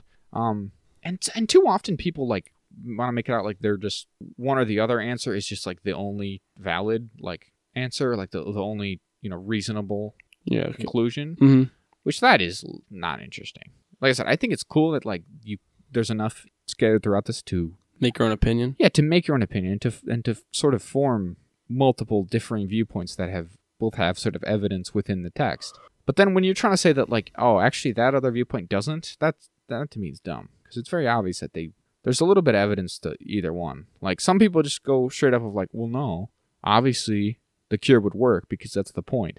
I understand that on some level, that, like, it is at the crux of this story. So if you think that, like, oh, there's no chance the cure would have ever worked at all, it's obviously, you know, we're not even supposed to really believe that it could work. That doesn't make sense to me, because then it's like, well, then what was the point of it? What is the point? Yeah. Yeah. But I also wouldn't agree with anyone who's like, oh, well, it's obvious that, you know, it totally would have worked and there's no moral, like, hang-ups to it all. Right. Because I don't think that's true either, because, again, like, there is enough scattered throughout this where it's like, I don't know, would it work? Like, is there enough of them? Again, would the Fireflies have been capable of this? Yeah. I really do think it's a genuine question that, like, if they didn't intend for this message to come through, then I guess they needed to do some different things throughout the story, because I think it's a really genuine to be like, look how fucked up the whole game is about, how fucked up the world is and all these different fucked up things that they see throughout it. Again, that kind of suggests that, like, it wouldn't matter. It paints a picture of a world that's too far gone anyways. Yeah. Again, the game's called The fucking Last of Us. Like, I feel like that's... Marlene mentions that when he's taking Ellie out, they're like, oh, what does saving her now even do? She's not going to die to us. She's going to die to an infected tearing her apart, or the raiders killing her. Like, the world's too broken for, like, a child like her. Like, it's just fucked. Yeah, which, again, I feel like she's not even supporting her own argument. It's like, what is the point of any of this? Mm-hmm. But the thing at the core of all of it that's so fascinating, right, is that this is all outside stuff for us as the audience, right? Uh-huh. And I think what's really interesting is that all the shit I just rattled on about doesn't actually matter internally to this story. No, not at all. Because Joel doesn't know or care or think about any of that. He just want Ellie to die. He just wanted to save Ellie. Mm-hmm. And I think that's really interesting. Is that, like, again, none of that mattered. All the shit we just talked about is, like, either he doesn't know about it, he, like, would have no way of knowing about it, wouldn't care, or again, whatever you want to slice it. However you want to look at it. it did not enter into his decision. He did not make the decision because of any of those reasons. Right. Any of the things that people argue about online of like, oh, well, this and that, and well, technically, like Joel is, it wouldn't have worked. So Joel did the right thing because they were going to kill her for no reason. He doesn't know that. Yeah, he has no knowledge of this. He wouldn't. Again, no. We don't. You cannot. No one in the audience could definitively say one way or the other how it would have went, and certainly not Joel. And again, I think the ambiguity there is interesting to debate as the audience, but for the purposes of the story, it may as well not be ambiguous. Mm-hmm. You could just as easily say this will definitively work, no questions asked, right? In no uncertain terms, this will absolutely lead to all of humanity surviving, and Joel still would have done what he did. Yeah, it's almost in a little bit of a way. It's almost selfish. It's absolutely selfish. Yeah. I think. I don't think self is like. I don't think it enters into it, right? Yeah. And that's the other thing people kind of get hung up on is they're like, well, he saved her, right? Like he did a good thing regardless. Not for her though. I don't know if you can characterize it like that. No, because he did it because he didn't want to. He was too. I guess you could say too weak to go through losing a daughter again. I think that's literally what we're meant to understand again, and that's why they added that scene, and even to make it even more like obvious to anyone who would wonder is like, yeah, when he literally tells her about the last time his daughter died, he almost killed himself. I don't surely it would be twice as bad this time. Like it would just compound. Like that is not the type of thing I think a person can go through again. No, especially not after all this time, all the horrible things I had to do and go through. Yeah, exactly. Everything. Like we've talked about all season, right? That this idea of you have these characters who, are concerned about their life and the life of the people that they care about at the expense of all else, right? Mm-hmm. And it's not about morality and it's not about like justice. That doesn't enter into it. It's just about like me and mine, right? Yeah. All these characters who are like willing to do terrible shit in the name of that, and whether it's like, what's her name? Marlene? No. Well, I guess Marlene's kind of that, but I was the girl in Kansas City or whatever. Yes. I'll kill you and your brother because I liked my brother more, basically. Like, yeah, he was. There's no morality there. It was destiny. Your brother was destined to die because he had leukemia. Like, it's insane shit like that, and it's the same kind of logic that like it's not. There is no morality about it. It's just because he doesn't want to go through with that. Mm-hmm. And the other thing, like, we repeatedly kind of saw the theme is that like if I can do that, I'm gonna do it. Like that's what it all is. Everyone wants to defend them and theirs, and the people who have the means to do so will, right? Yeah. Like in Kansas City is probably the best microcosm of that throughout the season. Is that like the Fedra people were terrible to the people who lived in the QZ for years because they could be, because they were stronger and tougher and they had the might means. Makes right. And then all of a sudden they didn't. They didn't have the might anymore, and the revolutionaries took over, and now they get to do horrible shit, and they're torturing people and stringing them up in the streets and shit. It's kind of this, is that they're like, we're going to kill your daughter, and Joel's like, well, like, you're going to have to go through me first. And yeah, they can't. Well, they can't, so I guess he gets to walk out with her, obviously. That's the way it goes in this world. Like, there is no morality and law and shit. It's all broken down. We talked about that, right? Like, it's just might makes right. Like, if you can get away with it, you can get away with it, I guess. Yeah. There is no outside force that's going to stop you. And if we've decided, like, we can take your daughter and kill her under, inhumane, like, under no circumstances, even if you do agree with the overall premise of it, right? That isn't ethical to, like, sedate someone and then kill them without asking. No, and not fully informing them what's about to happen. That's fucked under any circumstances. I'm sorry. Like, there's just we wouldn't do that now, certainly. God, no. So, yeah, it's just the perfect sort of, I think, culmination of all the ideas and, like, themes throughout this show that we see. And it's about, like, love. They've said this, right? The whole show is about love and the things you'll do for love. And that's just for Joel. It's like, he loves her. But again, it's not necessarily even the selfless, like, I'll do anything for you kind of love. It's more like, I love you so much, I can't go on without you. I couldn't bear to lose you. So I'll do it. Again, like you said, I think it's completely selfish, especially because, like Ellie makes clear, she would have wanted it, basically. In no uncertain terms, or in slightly uncertain terms, maybe. Ellie would have wanted it. And Marlene's right? Like, she says that. She's like, well, what would Ellie want? She's right. Ellie would want this. Like, again, as she goes into it, like, she would like her life to have meaning, and this is how she feels that it would. Yeah. And, he didn't give her that chance. Like, she would not be into that. That's why he lies to her at the end. Yeah.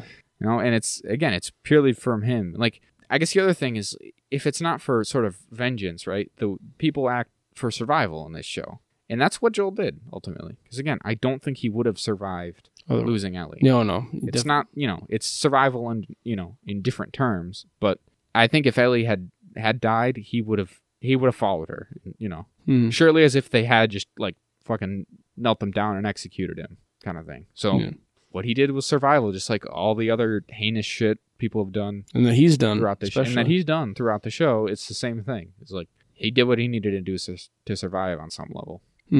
Absolutely. Yeah, it's interesting stuff that really makes you think. That's how I feel. Yeah.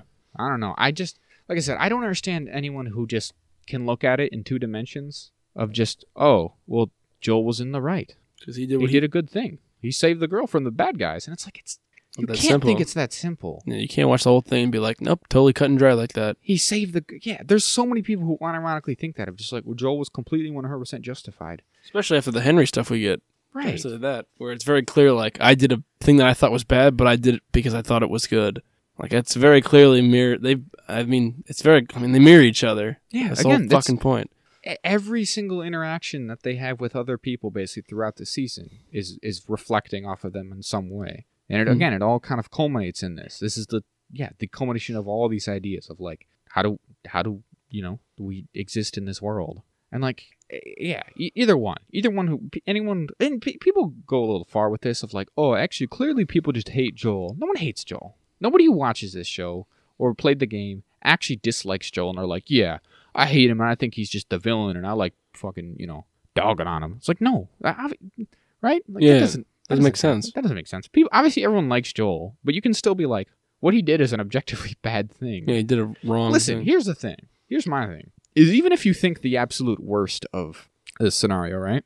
And that you think that these guys are basically, they're just maniacs, they're incompetent butchers, they run a killer for literally no benefit. Yeah.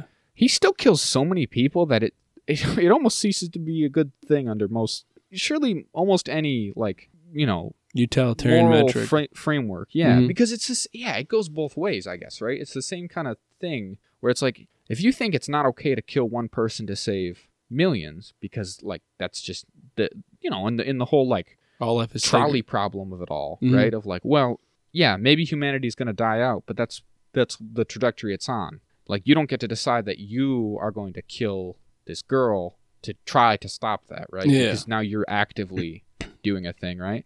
But if you flip that, it's like, well, you kill all those people. Can you kill a hospital full of people to save one girl active? Like, that you just want? Yeah. Passively, if Joel had done nothing, she would have died. And instead, he chose to do the active thing of killing like 30 people. Yeah. And as we know in part 2, that may or may not come to bite them all. It may indeed. And so, like, yeah, even under most, or a lot at least, of like ethical like sort of frameworks, that still doesn't work. Oh yeah, no, killing 30 people to save one person is still kind of fraught, like morally. Of like, I don't know, I still don't think that works. Like, that's not really what you would call justified. No, not most at all. Cases. Again, I mean, it depends how you think of it and what your personal like values are. And again, I think that's why it's so interesting. But like I said, I just can't understand the people who go either way. So I really think there's less of the like, oh, Joel's just evil thing. I don't think anyone really believes that. I think people realize that he's, it's complex and it's a difficult thing. But there is people who unironically are just like, oh, he's completely justified and right. Yeah. And it's like, what is the point then of this whole thing? If you really believe that, then what are we doing here? What are we doing here? That isn't interesting. Yeah. It's not just like, yeah, he saved the girl from the bad people. There's nothing to that. That's not fun. Yeah, there's nothing to think about. It's just... Yeah, there's nothing to think about there. It's just like, oh, okay. Pretty cut and dry. Like, yeah, I don't know. I saw people being like, yeah, he clearly, the big arc here was that Joel did something wrong in the beginning and he had to redeem himself. He didn't, though. Yeah, maybe he thinks that way in his own mind. I don't know. But, like, Joel didn't do anything wrong in the beginning. He didn't fail his daughter. That was pretty much everything outside. Yeah, that guy just shot her. That was outside of his control. So I understand that, yeah, maybe in his own, like, trauma-ridden mind, he'd be like, oh, I can't, fail another daughter, but that's not what's happening here. No, yeah. So it just don't work. Yeah. Got some weird ideas going.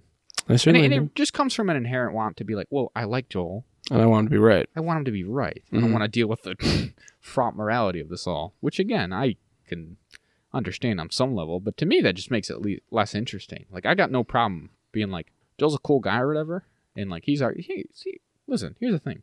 I wanted him to do it. Yeah. Like, I didn't want Ellie to die, obviously. We're attached to them. Because we watched the show. I mean, listen, I can be like, what he did is bad, and he probably doomed humanity, maybe. But also, I didn't want them to kill Ellie and for what? To see a season 2 where Joel's just a even more broken man. If he's even alive. Yeah, like, what is that? Of course not. Listen, of course, right? I mean, we wanted him to save Ellie. And on some level, there's some part of you that's like, yeah, get him, Joel. Like, but also, it is terrible. And that's the other thing, people being like, oh, why do they make it look like such a bad thing with the music and the camera work? And, they even have a scene where Joel, he stabs somebody and he double taps somebody and he's executing people on the ground and all the, why do they gotta be so? And it's just like, again, it is a bad thing. Like, I don't understand how you could possibly just be like, why do they gotta emphasize how bad it is? Isn't that a bit on the nose? Of course it is. He kills a hospital full of people. Yeah, how more on the nose can you be? I don't understand how you could, again, unless you have it in the most simplistic terms of like, they're the baddies. Yeah, wearing big skull and crossbones on their chest. I don't know. Like, if you replace them all with stormtroopers, it would still be a bit like, ooh, he's really going hardcore. If Cassian Andor next season goes around and executes a whole ship full of, if they executed all the prison guards in the prison in Andor, he'd be like, whoa, hold on. Still be like, oh my goodness. Hey, going a bit far here, aren't you, Andor? Like, it'd be morally dubious at best. Exactly. On some level, you can't. Killing a bunch of people should always be bad. No matter what they've done to other people. Yeah, basically, that's the long and short of it, I think. I think so too. But again, I do think it's fascinating, and I love that it like has this much depth to it. And this is, again, I think Craig Mazin's on the money that like this is why it's so enduring. It's like this debate, right? Yes. This like question of it all and all these questions of morality that it brings up. Because otherwise, it'd just be like, yeah, we did it, whatever. Mm-hmm. Got anything else? I got Not About Ellie. Yeah. Okay. Might makes right. I have it written right here. The only other thing I was going to say is like that's thing I said last week where Joel in his like torture mode is like a new kind of version of him we'd seen. Yeah. Where like it's this combination of hardcore apocalypse survivor Joel and also dad Joel. Focus energy. That's this whole scene, right? To the absolute maximum. Because he's also healed now, I guess. Yes. And that's why he's able to do this, right? Again, as much as it's like he just killed 20 people like it was nothing or whatever, but story-wise, that's why. He's at full strength. He's at full strength. He's the most hardcore he's ever been because he's made it through so much and he's survived 20 years of the apocalypse. But also he has the absolute most to lose and the most like determined, pure drive, focus that he could ever have. Mm-hmm. He's a man of pure commitment and sheer fucking will. Sheer fucking will. Focus, commitment, and sheer fucking will is Joel in this scene. So it's like, yeah, of course he gets them all. Yeah, no other way. He's the most hardcore man any of them have ever seen. And the last guy they've ever seen. And also they have his daughter now. So, of course, like, there's only one way for that to go. Mm-hmm. But yeah, great stuff, man. Oh, yeah, great show. Really enjoyed it. You're excited for season 2? And I am. 100 years? I don't know, next decade? Yeah, I'll be ready for it. I'll wait. I'll freeze myself cryily. It seems like the only way we're going to get through these all at this point. Absolutely. I saved a quick little thing. There's a couple of the things that are supposedly going to be in season 2. You ready? Yeah. This is just a random guy on Twitter, so maybe this is all lies, but that's all right. I love possible lies. Will be different from the games. Sounds about right. Bella Ramsey will return as Ellie, of course.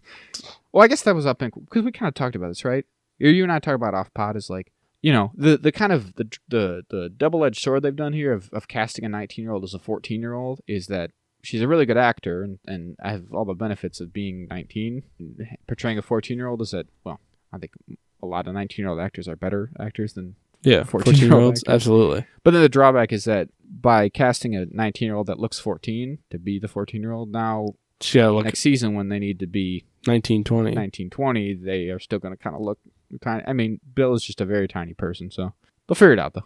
Yeah, probably just put makeup on her, make her look. Yeah, but it says Bella Ramsey will return, so we got that. More Infected will cover the Last of Us Part 2 story, but it will not be the whole second game. Oh, really? Yeah, filming could start as early as this year. New kinds of infected are coming, sure. Expand upon the tendrils. Could see the inclusion of spores, and then it'll supposedly be changing perspectives between Abby and Ellie. Ooh.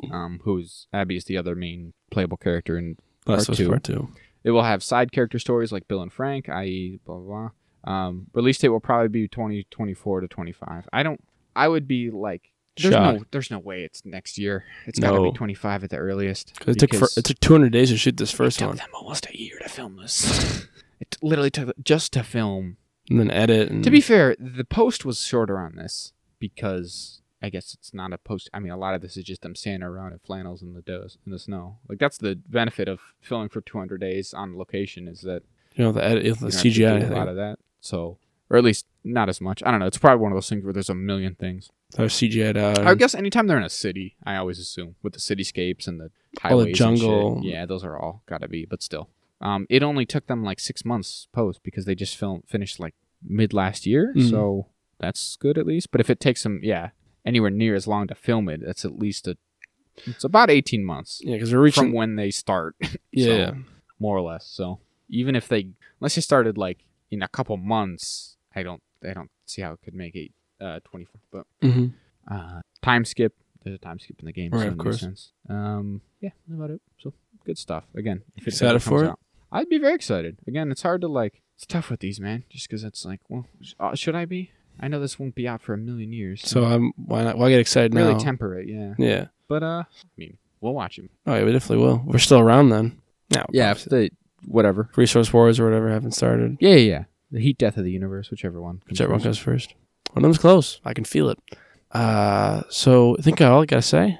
Did you want to do the whole season here? I don't know. I keep dragging us out, but what do we? I guess do we say like what we think of it all? Oh, as a season, I think it was very solid. I think it was excellent. Excellent. Right? Oh, absolutely. If that wasn't obvious by like as much as we've talked about it, but yeah, this weekend, every other week prior. But yeah, I absolutely thought the show was incredible. It's like I always say, we always just like everything. Well, I don't know. Until we don't. True, because there's lots of stuff that we're just kind of like that was pretty good. We're middle of the road about. It's like Shazam, we're middle of the road about. Yeah, we're pretty middle of the road about. But often it feels like when we like something a lot, we just are pretty uncritical of it. And we're just like, man, here's all the things I liked. And all the bad things are not really that bad if you think about it logically. I didn't even notice. And if we hate it, it's like, this thing is the worst thing we ever watched. And if you think it's good, there's no redeeming qualities to this in the slightest. You're a blind fanboy and we hate you. If you cracked a smile at any point during this film, you're subhuman. You're a gaff machine, a barely literate gaff machine. So yeah, again, this is a show that we were pretty effusive with our praise, like Andor and House of the Dragon and shit. Where every time we would just be like, "Woo, this is incredible! We loved it! Oh my god, I loved it so much." Here's all the things we loved about it. It's pretty excellent, man. I don't know. Again, HBO, I guess they know how to make TV shows, man.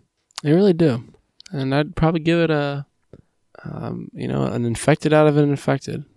How did you find it in particular? Just because it was like all new to you. Like I knew most of this going in, right? But this was a fresh experience for you for the most part. Yeah, I was a fan. I was never too confused. I didn't feel like I was ever missing out on stuff. Yeah, no. It's good. It was excellent. They did a very good job. So as long as we keep that energy going, that's the other thing that's so goofy to me about people who like flipped on The Last of Us because of part 2, and they're like, especially when they want to be like, these guys are. The writers are talentless hacks and shit, because it's like, it's the same guy. It's been the same guy all the way through. Yeah. He was a showrunner on this. He, is the writer, director of the game. He's the, writer, director of the second one. He's like president of Naughty Dog or whatever the fuck he is. So like, I don't know. It's all the same dude. So I can't imagine how there's going to be a drop in writing. I think it's going to probably be just as good. I mean, not that that's obviously sometimes stuff gets worse, even with the same creatives behind it, but, I don't see that happening. Yeah, I think we'll be all right. I told you, I'll say it on here, like because of the hype around the show and stuff, I watched another like Let's Play of the second game again, and I did enjoy it a lot more the second time through. Without, it's one of those things where like with the preconceived sort of notions gone and the expectations tempered, adjusted, tempered, sure. It's and you know what you're going to expect, and you're not expecting what you wanted, but what you. It's like I always say, I think this is important, is like facing the story on its own terms, right? Yeah. Basically. So I think I did a lot of that with the second go through, and I was like, this is actually pretty stellar. I mean, there's a lot of strengths here. So I will be excited to see how they do it. I'm excited to see how they navigate it and stuff. I'm not excited for the fans. No, they're probably going to be the worst, as they always are. I don't know if you remember. I don't know if you... I heard some stuff when this game came out. People were freaking out. With the fan... It was unlike anything I've ever seen. The truly the best comparison is The Last Jedi. Right. in a lot of ways. In both that they're probably misunderstood masterpieces, both of them, and also just that like the misunderstanding took the form of like just incredible vitriol. Like Oh, absolutely. on a level that you rarely see.